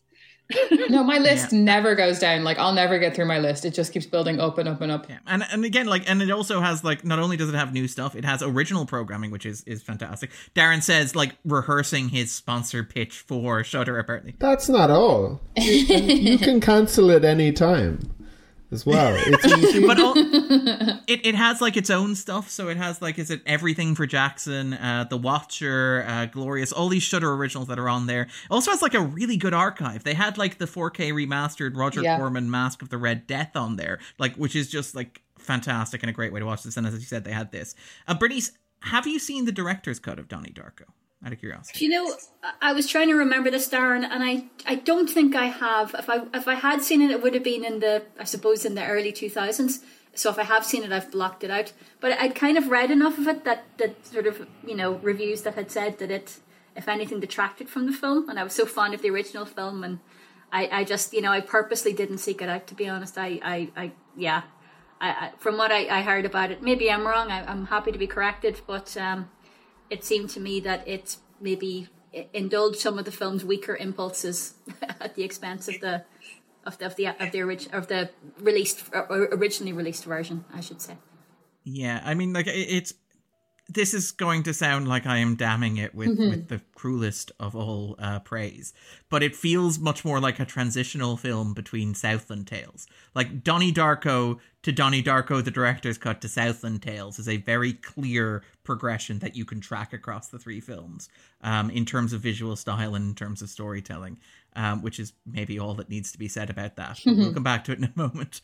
Andrew, what about yourself? If listeners have not seen Donnie Darko, would you recommend that they pause the podcast and stream it to a local device? Yeah, I would. It's a matter of taste, but I responded differently to how Joey did. I enjoyed the music, even though it's not my thing. I felt it fit very well with the movie, and I like even the shot of the kind of the bus opening. I think the rest of the shot after that I didn't enjoy as much, but that kind of particular sort of even if it might be like a little bit hackneyed, I thought it was kind of well done or like. And most of the movie I think is just very well done, and I'd absolutely recommend it. I think if you haven't seen it, or if you have seen it and you didn't like it, like there are options of how you might respond to this, because there are the people who liked it a lot, who maybe shouldn't watch it again in case it ruins it for them. But then there's also the people who didn't like it at the time or found it boring. Like, I was watching with Patrina and she found herself enjoying it much more than she thought she would. She was kind of saying, "Oh, this is actually quite well made," and wasn't nearly as bored with it kind of this time around. So I would recommend it. It's worth noting that like when he made this, Kelly was only 25 years old, which is kind of terrifying to think about in terms of like just assuredness. Part of what he did was that he hired a bunch of very talented individuals on there. Most obviously like Stephen Poster as cinematographer, who worked on kind of like second unit, I think, on like Close Encounters of the Third Kind and like a couple of Ridley Scott films as well. And apparently like obviously trusting those people to kind of like to guide him. So for example, like to bring together two things that I think Joey and Andrew have talked about there, like the stylistic choices and the soundtrack. There's a sequence in here that is like a sequence in a school, and it features like the tilting door, the speed ramping up and down, which I think Joey mentioned that she didn't like, and obviously it has like Head Over Heels playing in the background. That shot, like he'd originally envisaged that as a single tracking shot, but apparently Poster quite literally just said to him, I've done the timing on this. There's no way that you can get it to fit the song that you want to play over it. You're going to have to do it as 5 separate shots, and you're going to have to speed up and slow down. And so he literally went through it with a stopwatch, and he's like, you're right. So that's why that sequence accelerates and slows down as it's going, because he has to fit it to the music that he's playing, because he kind of envisaged that music in the background. And I mean, not to step on the discussion that we are going to have next week, because I'm worried we're not going to have anything to talk about next week anyway. But like one of the early things that Kelly decided about this movie was that he wanted to shoot an anamorphic widescreen, despite the fact that it would be more expensive and it would take longer and it would be harder to light. And apparently he said, well, look, the reason for that is you look at, say, John Carpenter. And Carpenter's talked about this. Carpenter's like, my movies are dirt cheap. I never got a budget that I wanted for my movies. I budgeted them at 20 million and they gave me 10. The reason that my movies look good is because from the outset, I decided I want to shoot them in anamorphic widescreen.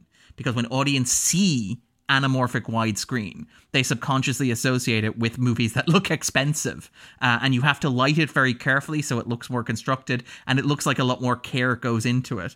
And again, if you pick a random other movie, like say Darko, for example, you can very evidently tell the difference that something like shooting in anamorphic widescreen makes to a production. But again, like everyone was like, yeah, this was kind of amazing that this 25-year-old director was like, no, I want to shoot it in... I want to shoot my first movie in this expensive, difficult, time-consuming format because I don't want later in my career to look back and go, I'm embarrassed that this is the only one I didn't shoot. I don't want to be like Carpenter with, I think, Dark Star, where Carpenter's like, Dark Star doesn't count as my first movie because it wasn't shot in anamorphic widescreen, so I don't count it. Also, his last movie, The Ward, I think, is also not shot in anamorphic either. Ward. Yeah, that's a handy get out of jail free card for getting yourself off the hook for directing The Ward. It wasn't an anamorphic, it doesn't count. And for myself, I would wholeheartedly recommend this. In terms of the director's cut, watch the theatrical cut first, and if you like it, maybe try the director's cut. There is some good stuff in there in terms of character. There's more stuff for Barrymore, there's more stuff for the parents. Unfortunately, there's a lot more of Kelly explaining the world in a way that undermines the ambiguity that is the central appeal of the film for a lot of people. But if you can look past that, I think there's some really nice character beats in there that aren't in the theatrical cut. But yes, if you are going to watch it just once, watch the theatrical cut. With that in mind, we'll segue neatly into the spoiler zone.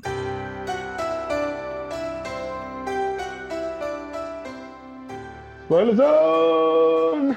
So, Bernice, what is Donnie Darko about for you? Well, I guess on one level you could say, like, you know, like that famous Onion headline about the Titanic ship hit by world's biggest metaphor. I think in some respects, as you said, Donnie Darko, you know, jet engine hits American suburban house. There is that tremendous sense, I think, a very zeitgeisty sense of an era ending and a very uncertain era following. I would say, I mean, I think there's a lot going on there. I think one of the things we haven't really touched on that I think is an important theme in the film is that I think you can see this as a really poignant film about mental illness and about a young man struggling with psychological instability. And I think it's really important that his parents are so obviously quite concerned about him in a very benevolent, kind of supportive way, are trying to do their best, as we've already touched upon. So I think you could see this as not just an eruption of chaos and a kind of a and disorder in a kind of a cosmic sense, which obviously is going on there, but also a family trying to cope, an otherwise very comfortable, materialistically settled, happy family in a seemingly idyllic place, struggling with, an upheaval of their own, a very personal kind of upheaval, and Donnie himself simultaneously being at times very articulate and yet in a very teenage way not being able to articulate what he's going through for very understandable reasons. So yeah, I think there's a lot going on there, but I do think that that's one of the most poignant and arguably I think successful aspects of the film. Whatever you might think of the sci-fi trappings, I think it's a tremendous film about, teenage uncertainty and angst and about mental illness actually as well. And Bernice, not to distract from your latest book, which I believe is the California Gothic and is available from all good booksellers at the moment. But I believe you have an earlier book as well. Like one of the reasons that I first became aware of you is you're writing about the suburban Gothic in American life. And I mean, how does Donnie Darko fit in that sense? Because I mean, Kelly's films keep coming back to suburbia. The opening sequence in, say, Southland Tales, the masterpiece that is the shot of a nuclear bomb detonating in suburbia. In The Box, you have this idea of a travel, again, from Kelly's own childhood. Like, The Box is loosely based on his own parents, where his mother lost her toes because somebody left her in an X-ray machine too long, for example. His father was one of the guys who developed the camera on the Viking probe to Mars. And those are all elements that he folds into The Box. They're taken from his own childhood. And he's talked about how that is like about how traveling salesmen in the 70s would prey on lonely suburban housewives and get them to do terrible, terrible things. Except this time it's a button that kills a random stranger instead of like a box of Tupperware, I guess. But like, how would you situate like Donnie Darko or even Kelly's larger milieu in terms of the suburban Gothic? I think Donnie Darko very much fits into that sort of classic suburban Gothic situation. You mentioned The Box, based on a short story by Richard Matheson called The Box. Matheson himself, one of the pioneers of the suburban Gothic with I Am Legend, which is the story of an ordinary suburban man whose house is then neighborhood is then invaded by plague survivors who have become vampires. So what you tend to get in the suburban Gothic is essentially it's kind of a metaphor in a lot of ways for like the supposedly idyllic, progressive, settled, cozy post-war consensus, this cozy post-war domesticity that is violently disrupted, generally by forces from within rather than from without. So Donnie Darko is interesting in that arguably we have both going on at the same time. But I think it's quite conscious of that kind of tradition that it's in. Particularly, I think of the early 1980s suburban Gothic. I'm thinking of the likes of Poltergeist, which is another Southern Californian film about a seemingly settled family, except instead of trouble coming from above, trouble comes from below. In Poltergeist, because of course it's built on a burial ground and it all, hits the fan, as often happens. Quite literally, actually, nearly in Poltergeist, there's a lot of sewage in it. Or the likes of E.T. even, which is another wonderful... And a touchstone here as well. Like the sequence of the kids cycling is lifted directly from E.T. and Drew Barrymore's casting as well, yeah. Well, absolutely. You've got Gertie from E.T. herself all grown up in it. So I think you absolutely have... Kelly himself obviously has that self-consciousness of that classic suburban Gothic kind of milieu. And, that idea of... I mean, even the opening sequence, I was thinking of Donnie Darko, like waking up in the middle of the road. That reminded me of, there's a wonderful photographer called Gregory Crutzen. And if anyone's ever seen It Follows, which is one of the best modern suburban Gothic films, a lot of his most, of the most eerie images of like suburban disruption in It Follows are actually inspired by the photographs of Gregory Crutzen. And that image of Donnie Darko lying in the middle of the road or in the middle of the golf course, but no sort of, plausible reason to be there. That's such a Gregory Crutzen style image. So I think it absolutely falls into that tradition, but also mixes together, as you said earlier, Darren, that kind of long 1990s sense that, we're entering into a new era here, but it might necessarily be a good one. And unfortunately, I think time has proven that it hasn't turned out as great as we would have liked. So I'm sure America will be fine. Anyway. If on a long enough curve. It'll all work out in the end. Did anyone else find metaphysical strains in the movie? They were quite strong. Like, I'd almost hesitate to call this science fiction because it feels more mystical. I feel like this is a film about God, yes, and fate and destiny, and that the world will end because the kind of God has created and kind of sustained the world, and when the plan kind of departs from, I guess, God's vision of the world, it ceases kind of being that world that God sustains. The world. And ends, I guess. We kind of talked about this a little bit when we talked about like Requiem for a Dream with Aronofsky, and it's also there, I think, in Memento with Nolan, where you have this weird thing at the turn of the millennium where you have like kind of almost secular, agnostic kind of religious films, where like in Memento there's this question of like trying to impose a meaning on the world without God being there, and the question of like, does the world beyond your own experience actually exist? Is reality objectively real? In Requiem for a Dream, we talked about like, you know, Aronofsky's recurring fixation on the idea of what a world with or without God looks like.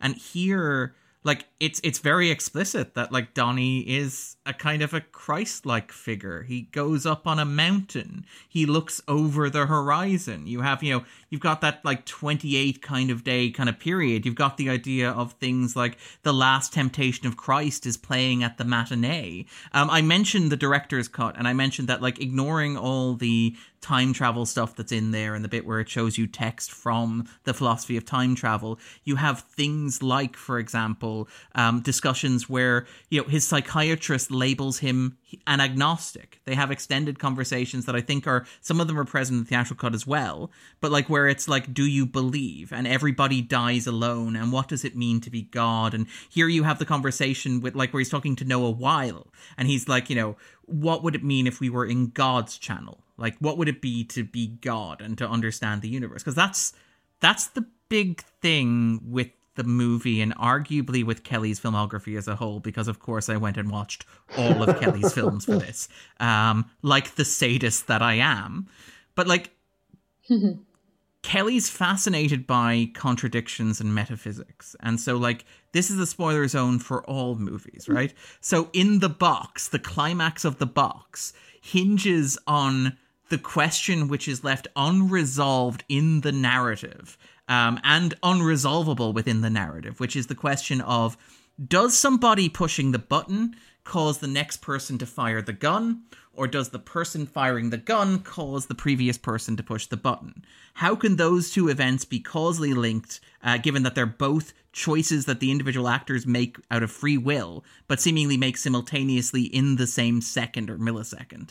And the movie doesn't bother to explain how that is physically or, you know, possible, but it just takes for granted that it is.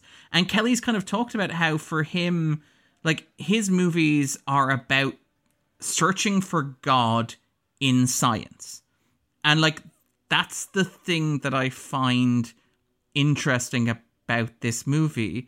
And again, it's that whole end of history thing, the kind of like the end of an era thing that Bernice mentioned. Like, this is set, and sorry, Darren's going to go off on one. It's set at the end of the Cold War, and it takes place right before the War on Terror begins. It's that interregnum of history. It's that point where, you know, you can literally say that history's ended. But you have this breakdown of boundaries throughout. Like, Donnie's big speech, the one that Andrew alluded to earlier, the moment where it's like the line between fear and love. And he's like, you can't break things down and divide them into a single linear boundary. You have the election taking place in the background. The first line spoken in the movie is, I'm going to vote for Dukakis. And then you have... Dukakis. How does one suck a movie, I think is the you know, I mean, you've got sucking and fucking, and they're two... How does one do cock? They're two different things that cannot exist simultaneously. But even more seriously, you have things like the paradox of, like, the extremely religious teacher who's also heavily sexualizing the children, and the idea that she's worried about corrupting the children by making them read, like, Graham Greene and Watership Down, and in reality she's having them parade like Little Miss Sunshine. You have the idea that Donnie's two teachers who are, sorry, whether they're married or whether... Are you dissing Sparkle Motion? I am dissing Sparkle Motion, apologies. I gave you cause to doubt my commitment to Sparkle Motion. you have like his two teachers played by Drew Barrymore and Noah Weil, and they're like, he's a science teacher, she's an English teacher, but they exist together. And you have this idea in Kelly's work, which I find interesting, which is that there is not a binary between like science and faith, between science and mysticism, between a scientific understanding of the universe and a religious understanding of the universe. And that really they're not necessarily two sides of the same coin, but they're kind of interacting with one another because like Kelly works really hard, and it's maybe to his fault, in like this and Southland Tales and The Box to explain the science of what is happening. And it makes no sense whatsoever. But he also takes care to explain that there has to be an outside actor in all of those circumstances that is presumably God, which I find interesting. Yeah, I think saying science is maybe misleading. I think it's kind of philosophy of religion.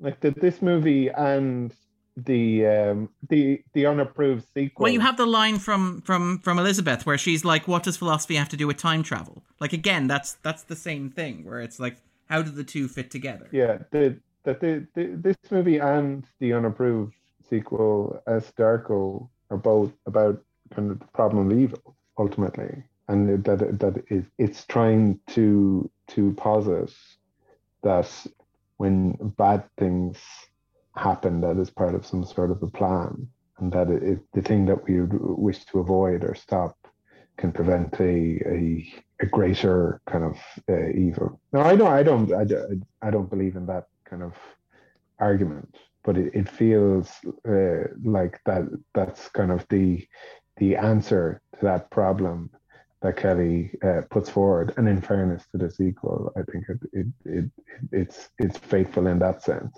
And that kind of seems to me more what the movie is about than anything else. Where it's kind of interesting that you have an American flag kind of like well, everywhere, recurring throughout. Like, yeah. Which we and I wonder kind of like how much of the movie is about that.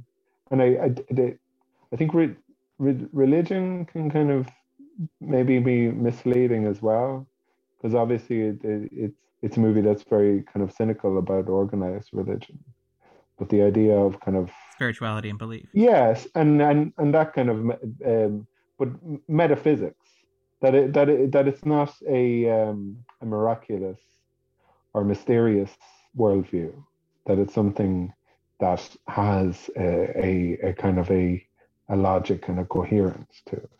You mentioned the American flag stuff, because this is something that really struck me on rewatching this from the vantage point of 2022. Right. Which is the extent to which, like, the whole PTA culture war stuff that's happening in the movie feels a lot stronger, or, you know, as an adult who's probably aware of more stuff, feels more biting to me now than it did when I watched it in the 2000s.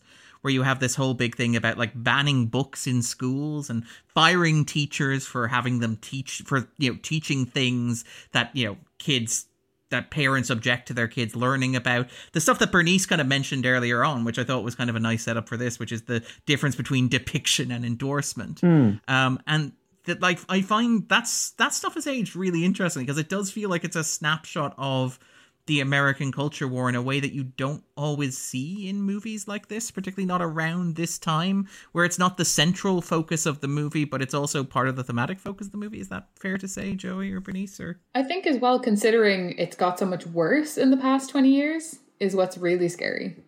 Because I felt the same way. It hit me a completely different way as an adult. But I was thinking when I was watching it, oh my God, this is like a microcosm. And now it's everywhere. Because this is just, you know, it's just in the school. And it's sort of confined to that environment and these people who think they have power. But now it's everywhere. It's on Fox News. It's in the White House. And it's people pushing their agenda very, very hard. And getting away with it too. But it's not just, even in the film, I'd argue it's not just in the school. Because, like, we first meet Jim Cunningham on the golf course, and he's out golfing with, like, Eddie Darko, for example, and he's part of this as well. Oh, yeah, that's true. You have true. things like the way in which, like, Kitty Farmer, played by Beth Grant, kind of, like, shames shames Rose as a mother. And you have this kind of, like, the idea that it's just part of, like, the culture and the ambience. And again, other things that have aged uncomfortably in this is like the conspiratorial stuff where it's like, oh, he's being framed. This man who's been caught doing terrible things. He's an innocent victim. He's actually been framed. It's a conspiracy that's being set up to drag his name kind of through the mud. And the way in which you have the kind of rallying around. Like, the casting of Patrick Swayze as Jim Cunningham here, it's a very small role, but it works really well on so many levels because it's a very effective character archetype and it's using an icon of 80s cinema in a way that is genuinely transgressive. Like, we joke on the podcast, but I'm surprised he wasn't played by Kevin Bacon. Kevin Bacon is the only actor who may... Yeah, Kevin Bacon has already, like, had that done to him. You know, where repeatedly, though, is the thing. Like, that's where he can't help now but be a victim. Where, like, if he wanted to be, like, I mean, sorry, that he can kind of come back to Will and Grace and be known as kind of like the heartthrob from Footloose, but that most people now kind of see him as like that guy from Sleeper.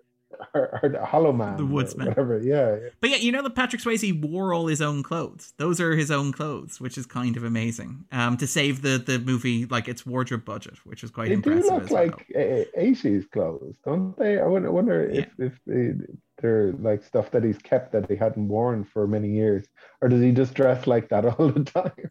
Yeah, maybe that's his style. We don't know. It's like, so this movie's set in 2001, right? That's where we're set. Because do I need to do my own Frosted Peaks? Well, the studio did try to convince Kelly to set it in the present day because 80s nostalgia wasn't as big back then because it was only like 12 years ago. And it's kind of interesting to watch this in the era of Stranger Things and go, there was a time where the studio was like, no, just set it in the present day because it'll be cheaper.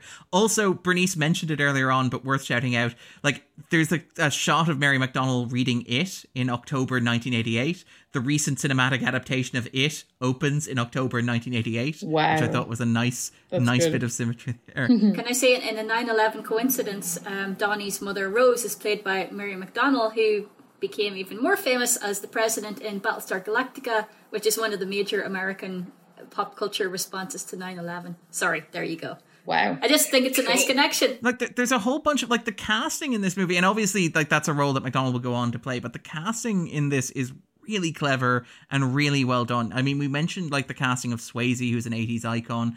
We already mentioned the casting of, say, Barrymore as well. But, like, Donnie's therapist, Dr. Thurman, is played by Catherine Ross, and I'm fairly sure that Bernice probably recognizes Catherine Ross from kind of like her big iconic kind of horror role. Am I setting you up here? Stepford Wives, 1975. Yes. Which again is another one of those kind of suburban films, and so kind of plays up and sets up that idea of kind of the movie like being what it is, which is kind of, I think, like, again, very clever and very assured for what is effectively somebody's first movie. Like, it's a remarkably confident piece of filmmaking and casting. In terms of other stuff to talk about, I mean, it is worth noting, like, the younger cast as well. This is notably, I think, Seth Rogen. Seth Rogen. Yes. Yeah. His first line in a theatrically released film is "I like your boobs," which feels like an oddly appropriate, prescient, like, introduction to Seth Rogen as a future kind of key player in American cinema. But it also features, like, again, fantastic cast as well. You've got, like, Jenna Malone in there as well. She'd been a child actor. She'd done things like the Sam Raimi baseball movie For the Love of the Game. But she'd been, like, a child actor who'd been around. But, like, and what happened to her career? Like, I don't know what happened to her, because I see her as, like, a Kristen Stewart or, like, a Shailene Woodley. She's been in some of those kind of YA movies, though, like which have done well. Like like what? Was it Hunger Games? I think she was in a couple of those. Yeah, she was a major. No, that's not her. Is that not Shailene? No. Sorry, I'm thinking of Divergent. Sorry. Yeah, she does have a small role as Joanna Mason in the Hunger Games. One of my favorite California Gothic films, The Neon Demon. She's a great role in that. Oh, she is in The Neon Demon. I was trying to think what I'd seen her in recently. But I feel like she should have had a bigger career, because I do think she's in that kind of same space that they're in. I'd agree with that. Yeah, like you know, like, she's great. I mean, not to derail the podcast as mentioning this filmmaker all but must, but yes, unfortunately, she was a victim of Sucker Punch, where you had like Zack Snyder's 2011 film that was supposed to be a coming out kind of like, these are all movie stars now for like Emily Browning, Abby Cornish, Denna Malone, Vanessa Huggins, Jamie Chung. It was supposed to be like they're big, these young women can anchor a blockbuster. Oh, God. And it kind of sinks like a stone. And to be fair, you could also argue that it does that for the male cast in that it takes Oscar Isaac another, 6-7 years to show up. John Hamm has to go to television to kind of figure out what he's going to do. But yeah, like Sucker Punch is kind of the rock, I think, on which kind of Jenna Malone gets kind of like crushed. I was looking for a better metaphor. Apropos of Sucker Punch, it's one of only about 2 films that I've actually chucked out a window, the DVD. I'm just sorry that it was as rough for the cast as it was for the audience to watch it. Yeah, very sad. You threw it out the window and you were like... What was the other one? No, I was thinking like you can't do any more harm. You throw it out, it just cuts a burden. Take it out of your life. The other one is a Serbian film, so that gives you a clue as to how strongly I feel about Sucker Punch. Yeah, agreed. I was about to say I'm feeling bad for whatever movie's bunched with Sucker Punch, but now I feel bad for Sucker Punch. So So in terms of kind of other stuff, just about Donnie Darko, like Joey, like is there anything you want to say about the movie? Anything that kind of jumps out at you? Well, first of all, there are 2 people from iCarly in it, so that was very exciting. I noticed that on rewatch. Jerry Trainer's with Ashley Tisdale, a young Ashley Tisdale, which is crazy. And then the one of the mean teachers is at the beginning as well as some sort of like Fed or something. So that was very exciting as a lifelong iCarly fan. The new one's even better because it has Lacey Mosley. But yeah, something I noticed this time is it's kind of a weird Final Destination vibe, where except that he's not trying to escape it, I guess, which is strange. But that's the big thing that struck me this time was its weird parallels with Final Destination, which I love. And also, they really make The Evil Dead look scary. They make that look like such a scary film, but she sleeps the whole way through it. Like, I guess when I watched it as a teenager, I wasn't as familiar with The Evil Dead, and now when I look at it, I'm like, what? She's asleep the whole time? She sleeps at the very beginning, yeah. It came out in 1981 as well. This is like a revival that they're showing. Must be, yeah. Evil Dead 2 was out at that point. But I mean, that screening was sold out, so they had to go and see Evil Dead, unfortunately. I mean, the reason why Evil Dead is there? It's because they didn't have any money left in the budget to pay for a movie on screen. And Sam Raimi was just like, here, you can show The Evil Dead. Like, you can do it for free, because you seem like a nice man. Which is kind of like, it's one of those nice like indie filmmakers supporting indie filmmakers kind of thing, which is very, very cool. But like, I like that. And I like that even when he's doing that, you get things like the image of the clock, which is reminding you of the image of the clock earlier in the film, where you have like Mr. Darko kind of falling asleep. And so you have like the contrast between the two. And again, the kind of the idea of the hole in the screen. And again, this is something that only really comes out in the director's cut, which again has a lot of time travel nonsense in it and a lot of text you have to read, which is very surprising. In some ways, it could perhaps prefigure S. Darko, but we'll come back to that. But like, there's a subplot in the director's cut, which I quite like, where the teacher played by Drew Barrymore, after being told that she can't teach Graham Greene anymore, she decides to avenge herself by teaching Watership Down instead. And they have like a big discussion in class about what it is. And Donnie has this big argument at how why should he care about animals? Why does he care about rabbits? They're not people. They don't have the same urges that people have. They don't feel the same way people do. Why does the movie expect him to feel any sense of empathy or sympathy for them? And that turns out to be like a point of friction between himself and kind of Jenna Malone's character, which sets up her coming back at the Halloween party, just, being emotionally distressed because obviously her mother's disappeared. But you have like this idea that having to explain to him that movies are not literal things. What you are seeing on screen is not a literal documentary. It's not gossip about imaginary people. That the rabbits represent things and their ideas created by the author and their characters, and your ability to invest in them extends empathy. And I like the idea that you get that again with The Evil Dead on screen, where you have the portal opening. and the idea that the screen becomes kind of a portal. And again, it's very... Some might argue, given the direction of Kelly's career after this, it's possible to disappear up various parts of your own anatomy doing that sort of thing. But you have this idea of, the idea that it doesn't have to mean something literally. Because I guess this is kind of like something I wanted to ask you both about Donnie Darko, which is like, does the movie make sense in a linear A, B, C plotting kind of way? And does that matter at all? And I guess maybe for the prosecution...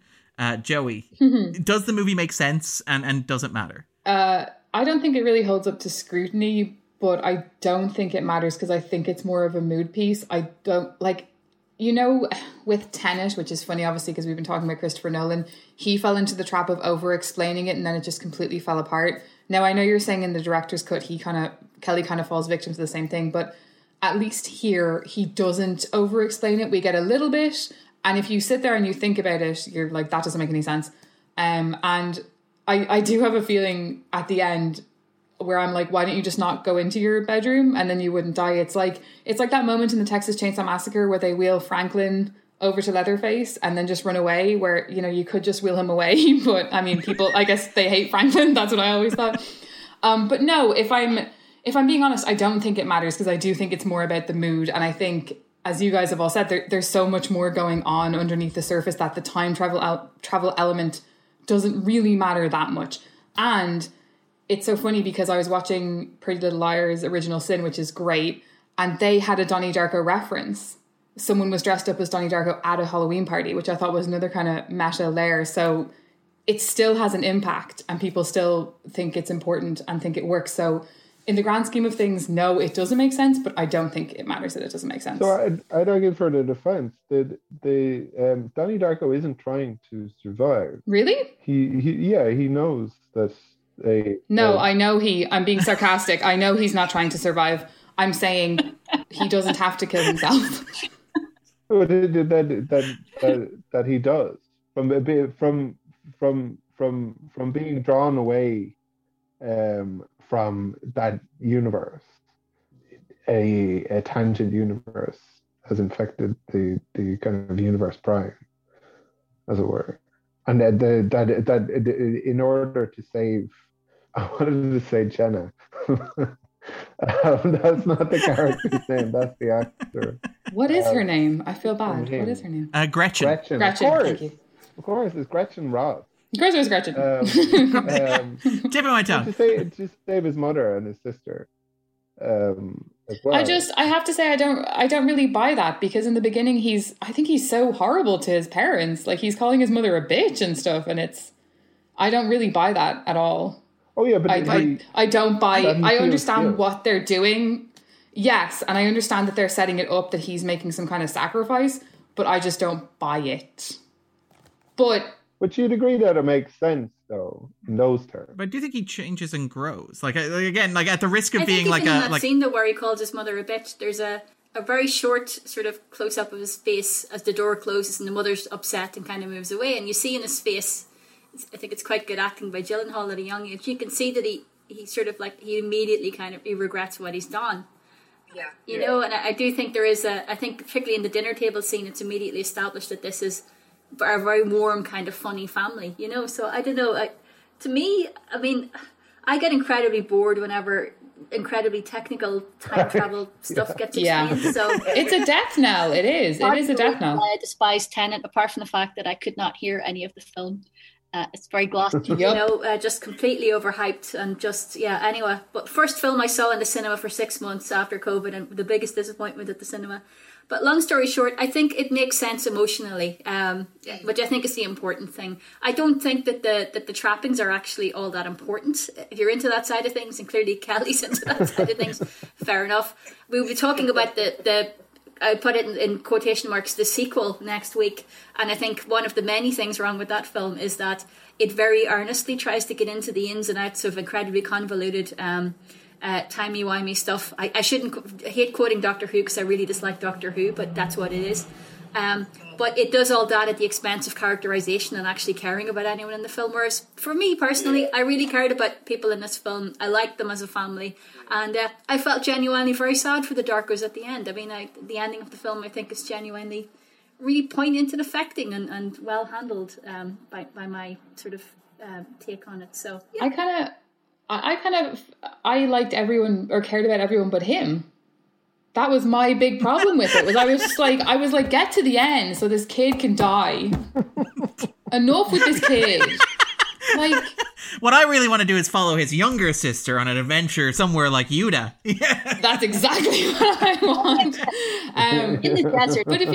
But you know what's so funny as well when we're talking about like 20 years on? I remember the trailer for this movie and that line where he says, "Oh, your dad has emotional problems. I do too. What kind does he have? Ha ha ha." That was in the trailer and it marketed as a very different kind of film. Right. Because that's not what the film is. Because the mental health problems are dealt with very well. But that kind of made the case for it as this like quippy sort of like fun escapade, and it just isn't, because it is very serious. Where it's a meet cute. I know. It was immediately followed by he's stabbing my mother. I'm not saying I dislike the line. I'm saying the line in the trailer made it seem like a different film. Yeah. But I get why he does it, because he's awkward. Oh yeah, definitely. Like out of context. I mean, this gets at something I think Bernice kind of alluded to earlier, which is interesting to unpack and think about, and kind of uncomfortable, and kind of in the way that I like movies to be uncomfortable, which is the idea that, like, this looks like, again, inspired by Columbine. Kelly talked about how Columbine was on his mind when he wrote it, and he said one of the most difficult things in selling this movie was it's a movie where a high school kid like finds his parents' gun and then fires it at the end of the film. And there's something kind of interesting, and I think Bernice kind of alluded to it earlier, and I don't want to put this on her in case it wasn't what she was suggesting at all, but where you're watching it and it's like the first time you watch it, it's like, he's going to do something terrible. He's going to do something horrific. We need to talk about Donnie, basically. And what it ends up being is, instead of doing that, he accepts self-annihilation almost. He kind of like lets himself, again, the Christ metaphor, but be martyred or be annihilated, be wiped out and erased in order to prevent this terrible thing from happening. And again, like in the universe of the film, it's all this nonsense about tangent universes, but it's really, he fires a gun, he murders somebody, and Gretchen dies as a result of his actions. And all this sort of stuff happens because he did something terrible. And he takes that on himself and decides to wipe himself out. And I think there's something really affecting in the fact that, like, the closing shot of the movie is Gretchen cycling by, having just moved to town, like matching eyes with like Rose, the two of them sharing a moment, kind of having never met, never crossed paths, waving at one another, and the small like little boy standing next to them waving as well.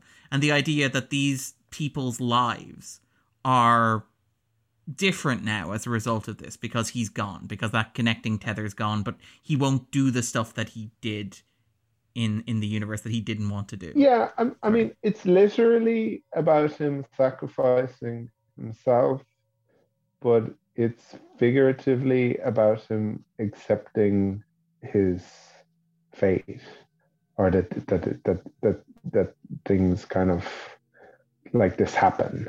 What happened could not have happened any other way because we are alive. Yeah, exactly. Yeah.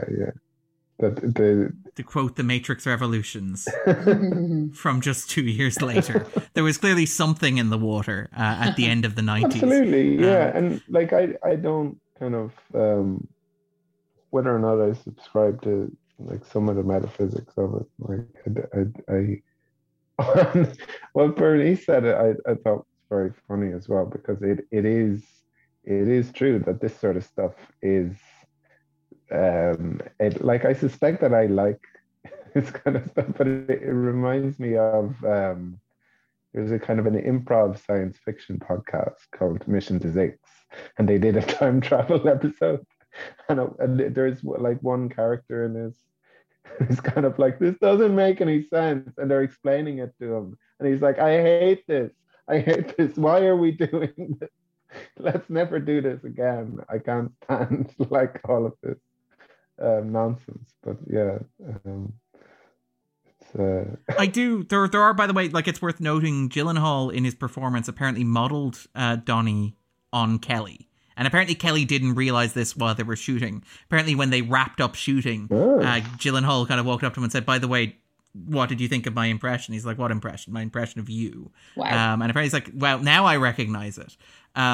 But it's things like, you have like Gyllenhaal saying, I think like when they're interviewing, like Gyllenhaal has said he'll come back and he'll do a Donnie Darko sequel with Richard Kelly whenever he asks, which seems like a bit of a stretch given how the movie ends, but I kind of admire that. But Gyllenhaal's always there to rave about working with him. And he's like, you've seen Matrix Resurrection.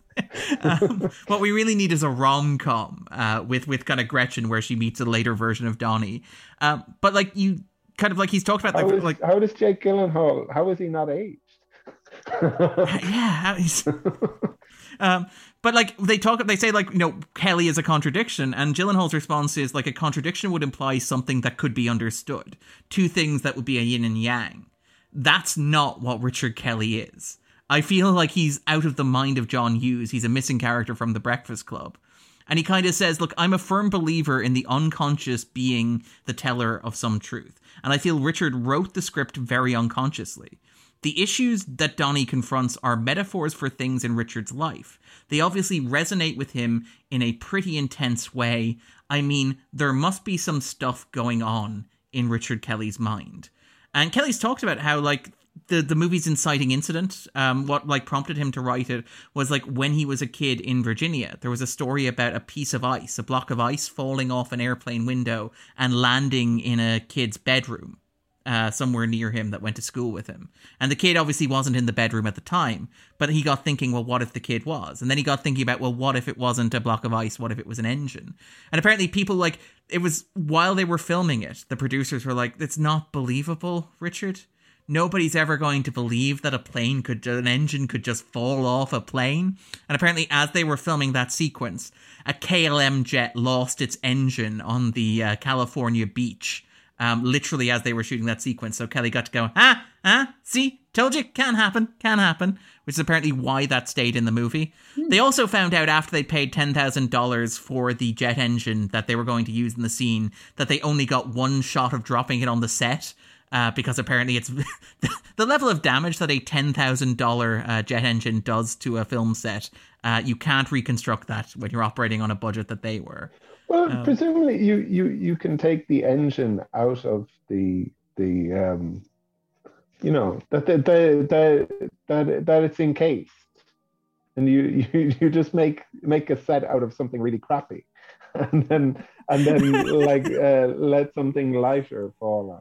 Like the I don't know. Yeah, but they'd already spent the $10,000 on the jet engine, so it's like we can't not drop it on the set after doing that. Yeah, as well. And I assume with that they sell like the that part of the jet engine for relatively cheap, knowing that you need to complete the set. Oh, you have to buy the rest of the jet. Yeah.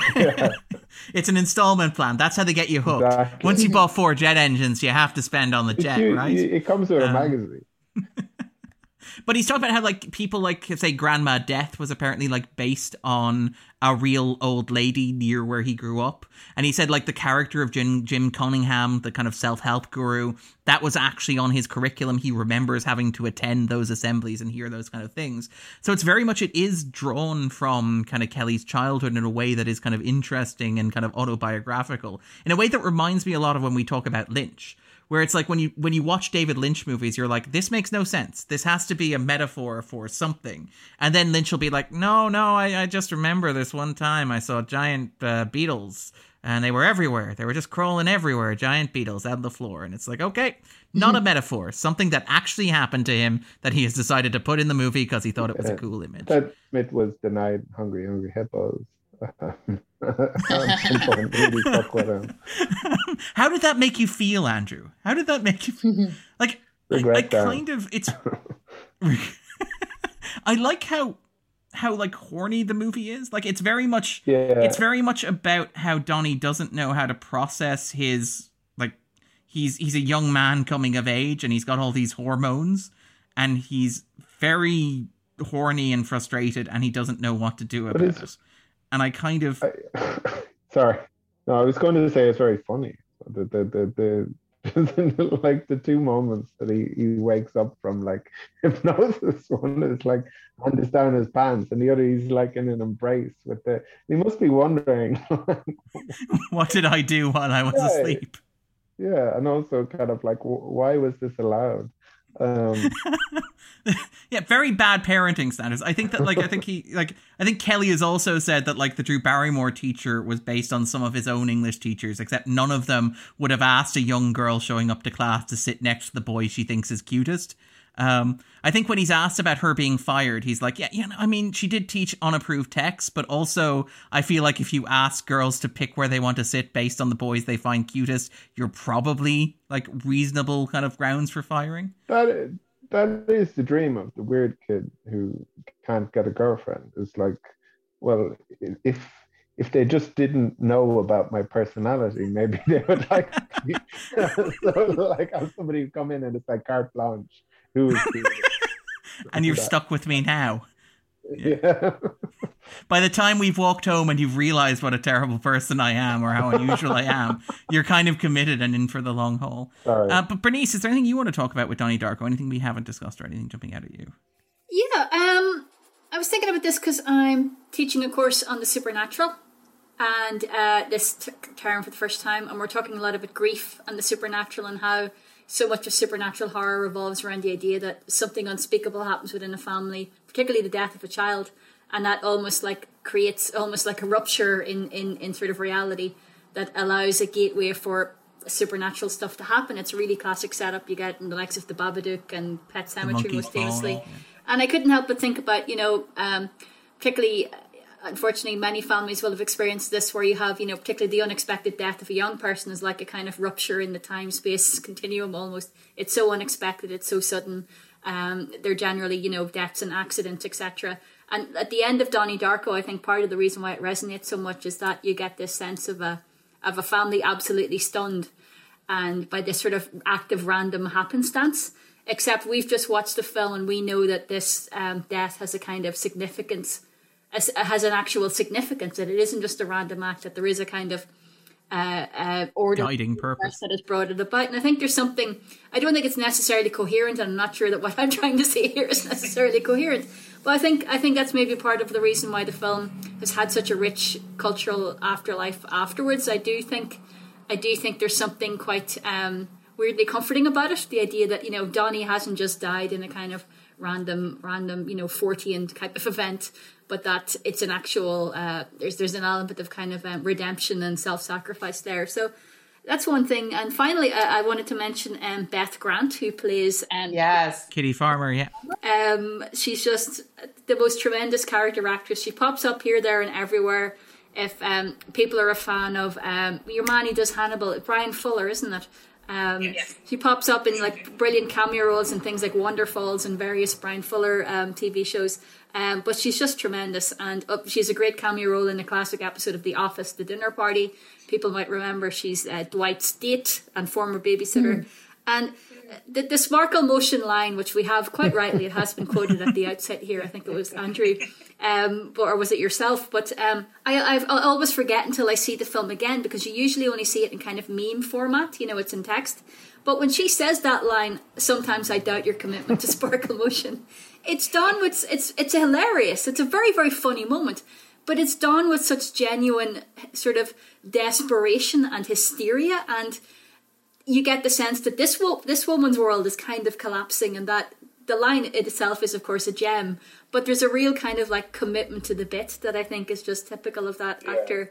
And it's just, just for that moment alone, I think this film deserves to be, top 200 adjacent. So that's all I've got left to say. There you go. We've given a lot of props to Mary McDonnell as Rose Darko, and deservedly so. It is worth shouting out like Holmes Osborne, who secretly becomes like Kelly's inside man. He's the only actor. He's basically the Robert De Niro to his Martin Scorsese, Mr. Eddie Darko. He appears in Southland Tales and The Box. which is interesting for what is basically a journeyman actors from 90s television, where it's like you're either seeing him on Law and Order, The X-Files, or in like the weirdest, most nonsense movies you have ever seen. So I think it's worth giving a shout out to Holmes Osborne for that. He does spend most of Southland Tales wearing a very 2000s pair of sunglasses, which is fantastic. And yeah, I think you're kind of onto something there with the disruption of like space time, like. Again, this is a very young man film, a very teenage boy film, I think Joey shined it out, and quite rightly so, where it's this kind of like very solipsistic kind of view of the universe where the end of reality itself is indistinguishable from my own reality, where like Donnie Darko passing away is tantamount to the fate of the universe itself, where he is not just dealing with the stresses of being a teenage boy, he's also dealing with the collapse of reality and the world itself around him.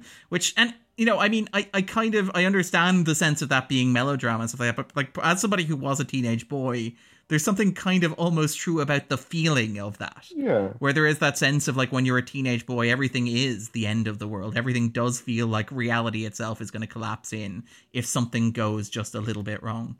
I kind of like that, even if I understand the criticisms of it, I think. And the kind of sense of one's own importance. Yeah. Like that he is a Christ-like figure, as you said. It is an Easter movie, like RoboCop. Obligatory RoboCop ref.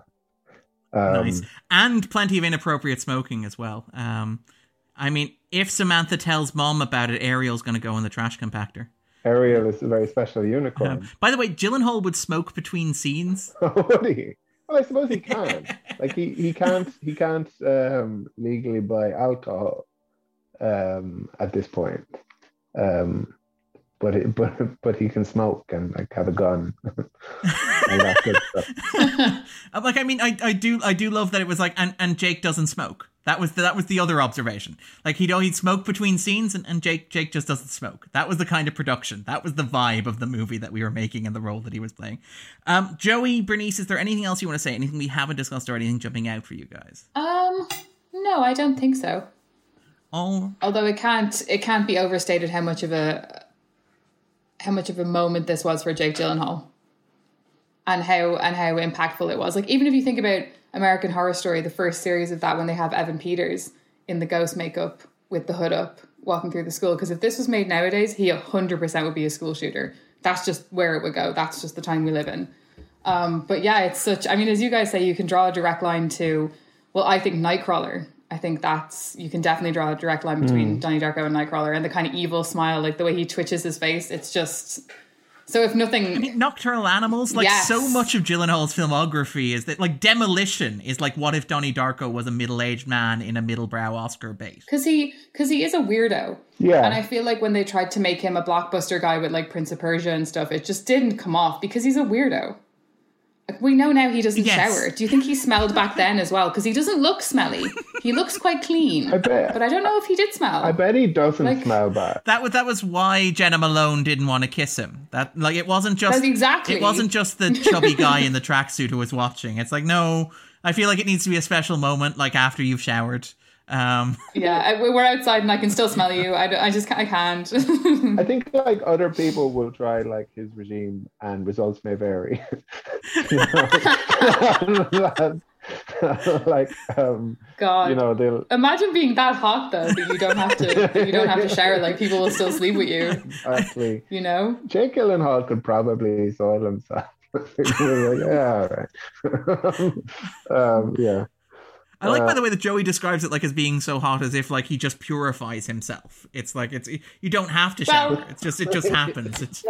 Well, if you believe the rumors, like Jared Leto and Leonardo DiCaprio don't do anything in bed. They just lie there because they're so hot. They're like, well, you're going to do all the work. I'm Leonardo DiCaprio. I'm Jared Leto. So with him, it's just like, well, who cares? I stink. You're still going to have sex with me. I'm Jake Gyllenhaal. I didn't need to know that, but now I do. I was just saying, obviously with DiCaprio, the women are much younger and maybe more energetic as well. That's a good point, Bernice. That is a good point. Given his preferred he's getting on a bit. He's probably like, I can't do much, you know. Could you maybe... We should acknowledge that like the year that Donnie Darko was released was the same month that like his favorite TV show premiered, 24. Wow. All right, never mind. That was was a joke about the age of his girlfriends. Anyway.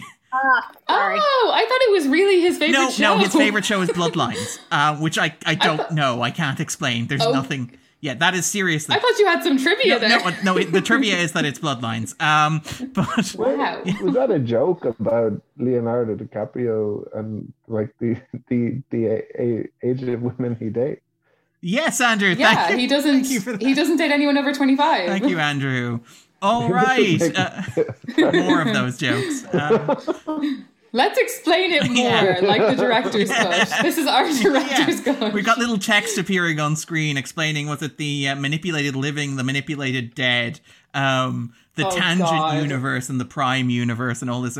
There will be a test at the end of this. Going back to what we said earlier about the puberty of it all, that's kind of like the what are you wearing that stupid man suit for kind of thing, and the ridiculousness of kind of like growing and of having this body and of kind of pretending to be a person when pretending to be a man, yeah like not a boy, a man, you know.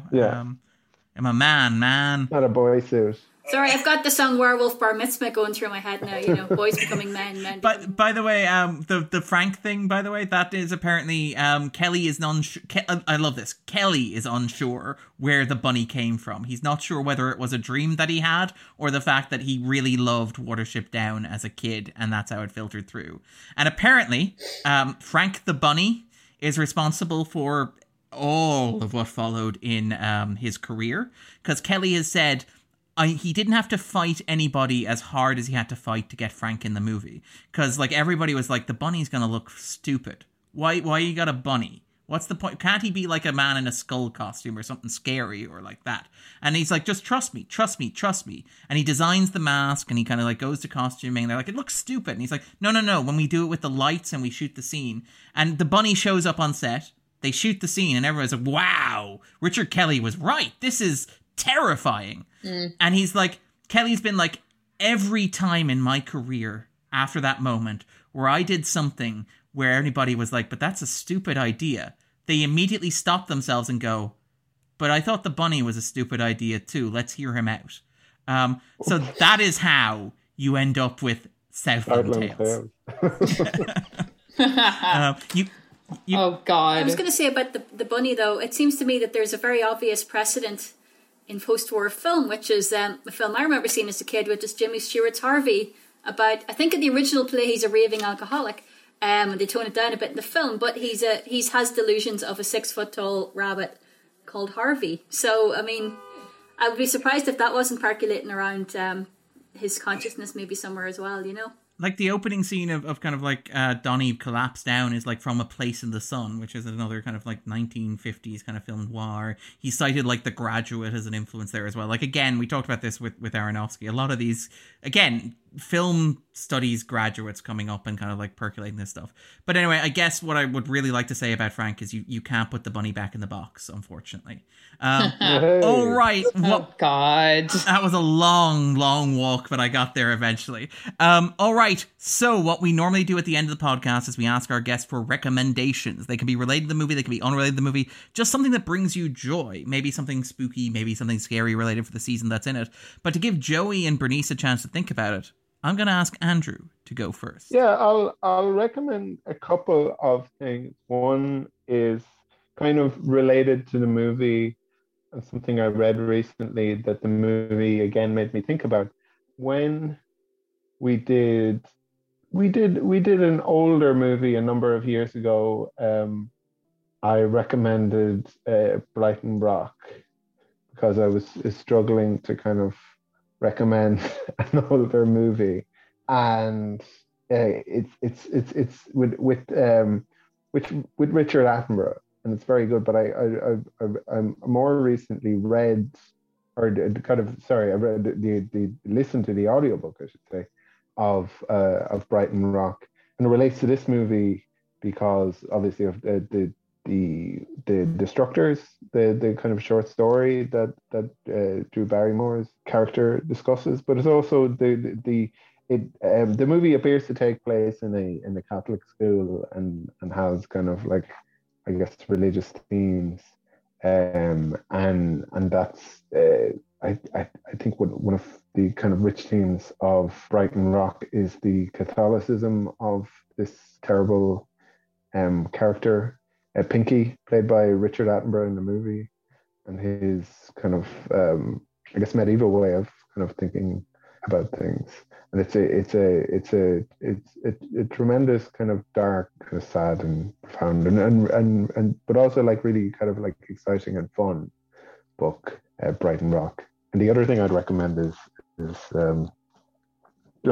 something that I enjoyed, that I finished recently, was another John le Carré book. I'm very boring because I'm always recommending the same sort of things. Carry on, le Carré. But it's Absolute Friends. I think I like people who were born in the 30s who repeat the same tricks over and over again. So like Philip Glass, kind of like a lot of his stuff is kind of the same, and you can kind of say the same about le Carré, I guess, as well. But it just makes me so happy. I love that Philip Glass piece. Which one? All of them. Yeah, but it's a story of two people. One a British person born in Pakistan, and the other a sort of an anarchist who finds himself on the kind of like the east side of the Iron Curtain, but about their enduring friendship. And I think a lot of le Carré books kind of have that as a theme. I think you have it in I think A Call for the Dead as well, with Smiley is kind of forsaking a friendship, which for political reasons. Just broadly of kind of men being stupid and prioritizing the wrong things, giving up their chances at happiness for like things like careers and country. So yeah, I enjoyed that and recommend it. People are into that kind of thing. Bernice, what would you recommend? What are you enjoying at the moment? Well, it might have come up on the show before, but I've had a really busy summer and met a lot of my fellow Gothic scholars, and they all kept recommending you need to watch Yellow Jackets. So I finally sat down and watched Yellow Jackets and went, for about 4 episodes, and then suddenly, now it's my new favourite thing. And as to where Jenna Maloney, or what do you call her, Jenna Malone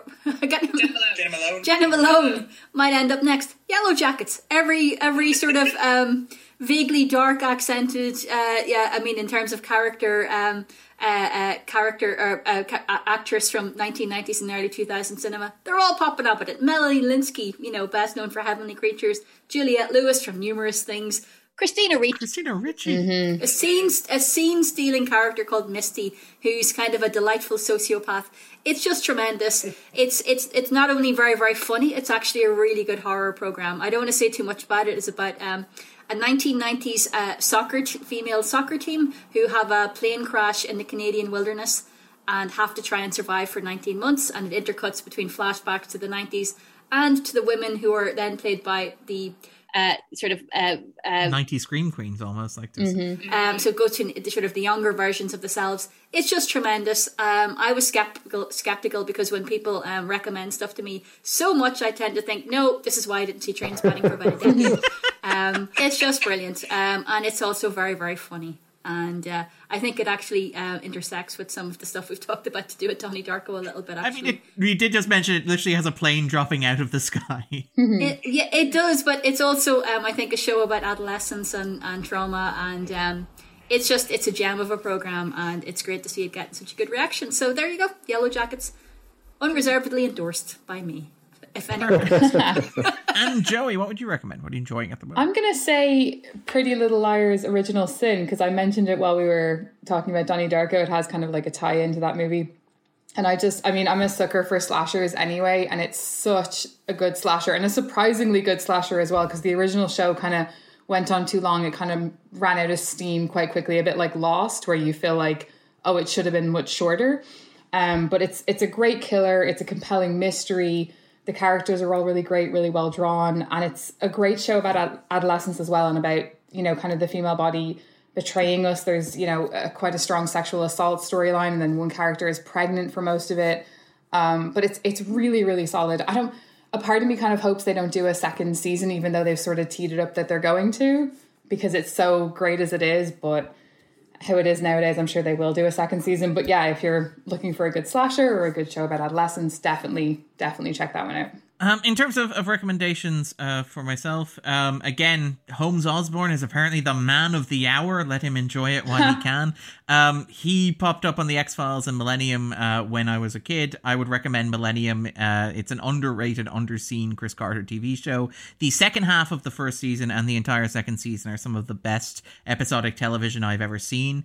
Maybe don't watch the first half of the first season or the third season and you'll be grand. But it ties back into that whole Donnie Darko millenniumistic kind of thing where it's the end of the world and the idea that the apocalypse is something that the line that Donnie has here, which is we all die alone. The idea that the end of the world is something that you experience kind of personally rather than socially or collectively, and what that means in the era of Bowling Alone.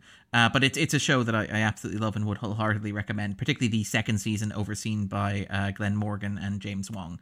I think that's phenomenal. And very, very briefly, I guess just...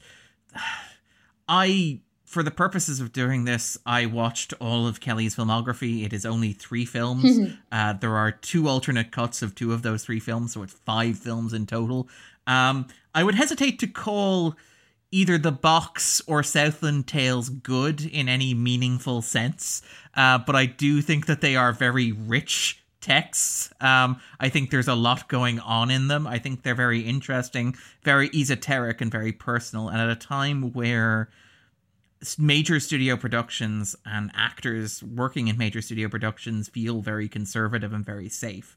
Watching those movies and rewatching The Box, which is a very silly, very stupid movie that makes absolutely no sense on any level whatsoever, but it commits to what it's doing unreservedly.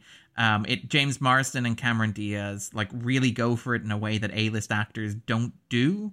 And it has, again, a weirdly personal aspect to it where the 2 victims in this Richard Matheson short story are based on the writer and director's parents for reasons. But it does mean that it feels more esoteric, more personal, more weird. They're not great films. I'm not sure they're even good films. In fact, I'm fairly sure Southland Tales is a bad film. But I found myself quite enjoying watching them just for the oddness of them. So that's my very guarded, very qualified recommendation. And an actual recommendation, because it's 25 years old and it's a horror movie and we're coming up on Halloween, the Event Horizon, Paul W.S. Anderson's film, probably his best film. What if Alien, but also The Exorcist? I rewatched it recently, quite enjoyed it. So I would recommend that. All right, then. So if listeners are looking for a bit more Joey, a bit more Bernice in their lives, where can they find you? So Joey, where you at? What you up to? I'm on Twitter at JoeyLDG. You get all my stuff on there. And also ramblings, obviously. And Bernice, I believe you haven't mentioned it on the show, but I think I read in the notes that you may have a book coming out. Thank you so much for giving me the opportunity to mention it. Oh, man. The California Gothic in fiction and film. I got the title of my own book wrong, which I do regularly. I do that too. Now it's only £90 sterling. So if you're an independently wealthy individual who likes to, it's like half a month's energy bill. It's fine. It's like 50% of your September energy bill. It's fine. I mean, the good thing is I get all of that in royalties, so that it does make it all worthwhile. But you can find me on Twitter at Murph Gothic, and I'm also an academic type. So, I've written a fair bit about horror and Gothic from an American perspective. And I would recommend, I've cited your work on the Suburban Gothic as well, actually. So it's good stuff. All right, then. We'll be back next week. Joey and Bernice will be joining us to talk about the unofficial sequel to Donnie Darko, S. Darko. First of all, before we do that, it's probably going to be a short episode, so just be prepared next week. Also, listeners, I would recommend waiting until the episode before watching the movie, not to hedge any recommendations that I know may or may not be coming, but I would maybe, if you are on the fence, don't feel like you have to watch the movie until you hear whether or not we tell you whether you should watch the movie. That's the only advice that I would give, breaking the usual format of the show. All right, take care. We'll see you all next week. Bye. Bye. See you next week, everyone. Bye. See you later. Very, very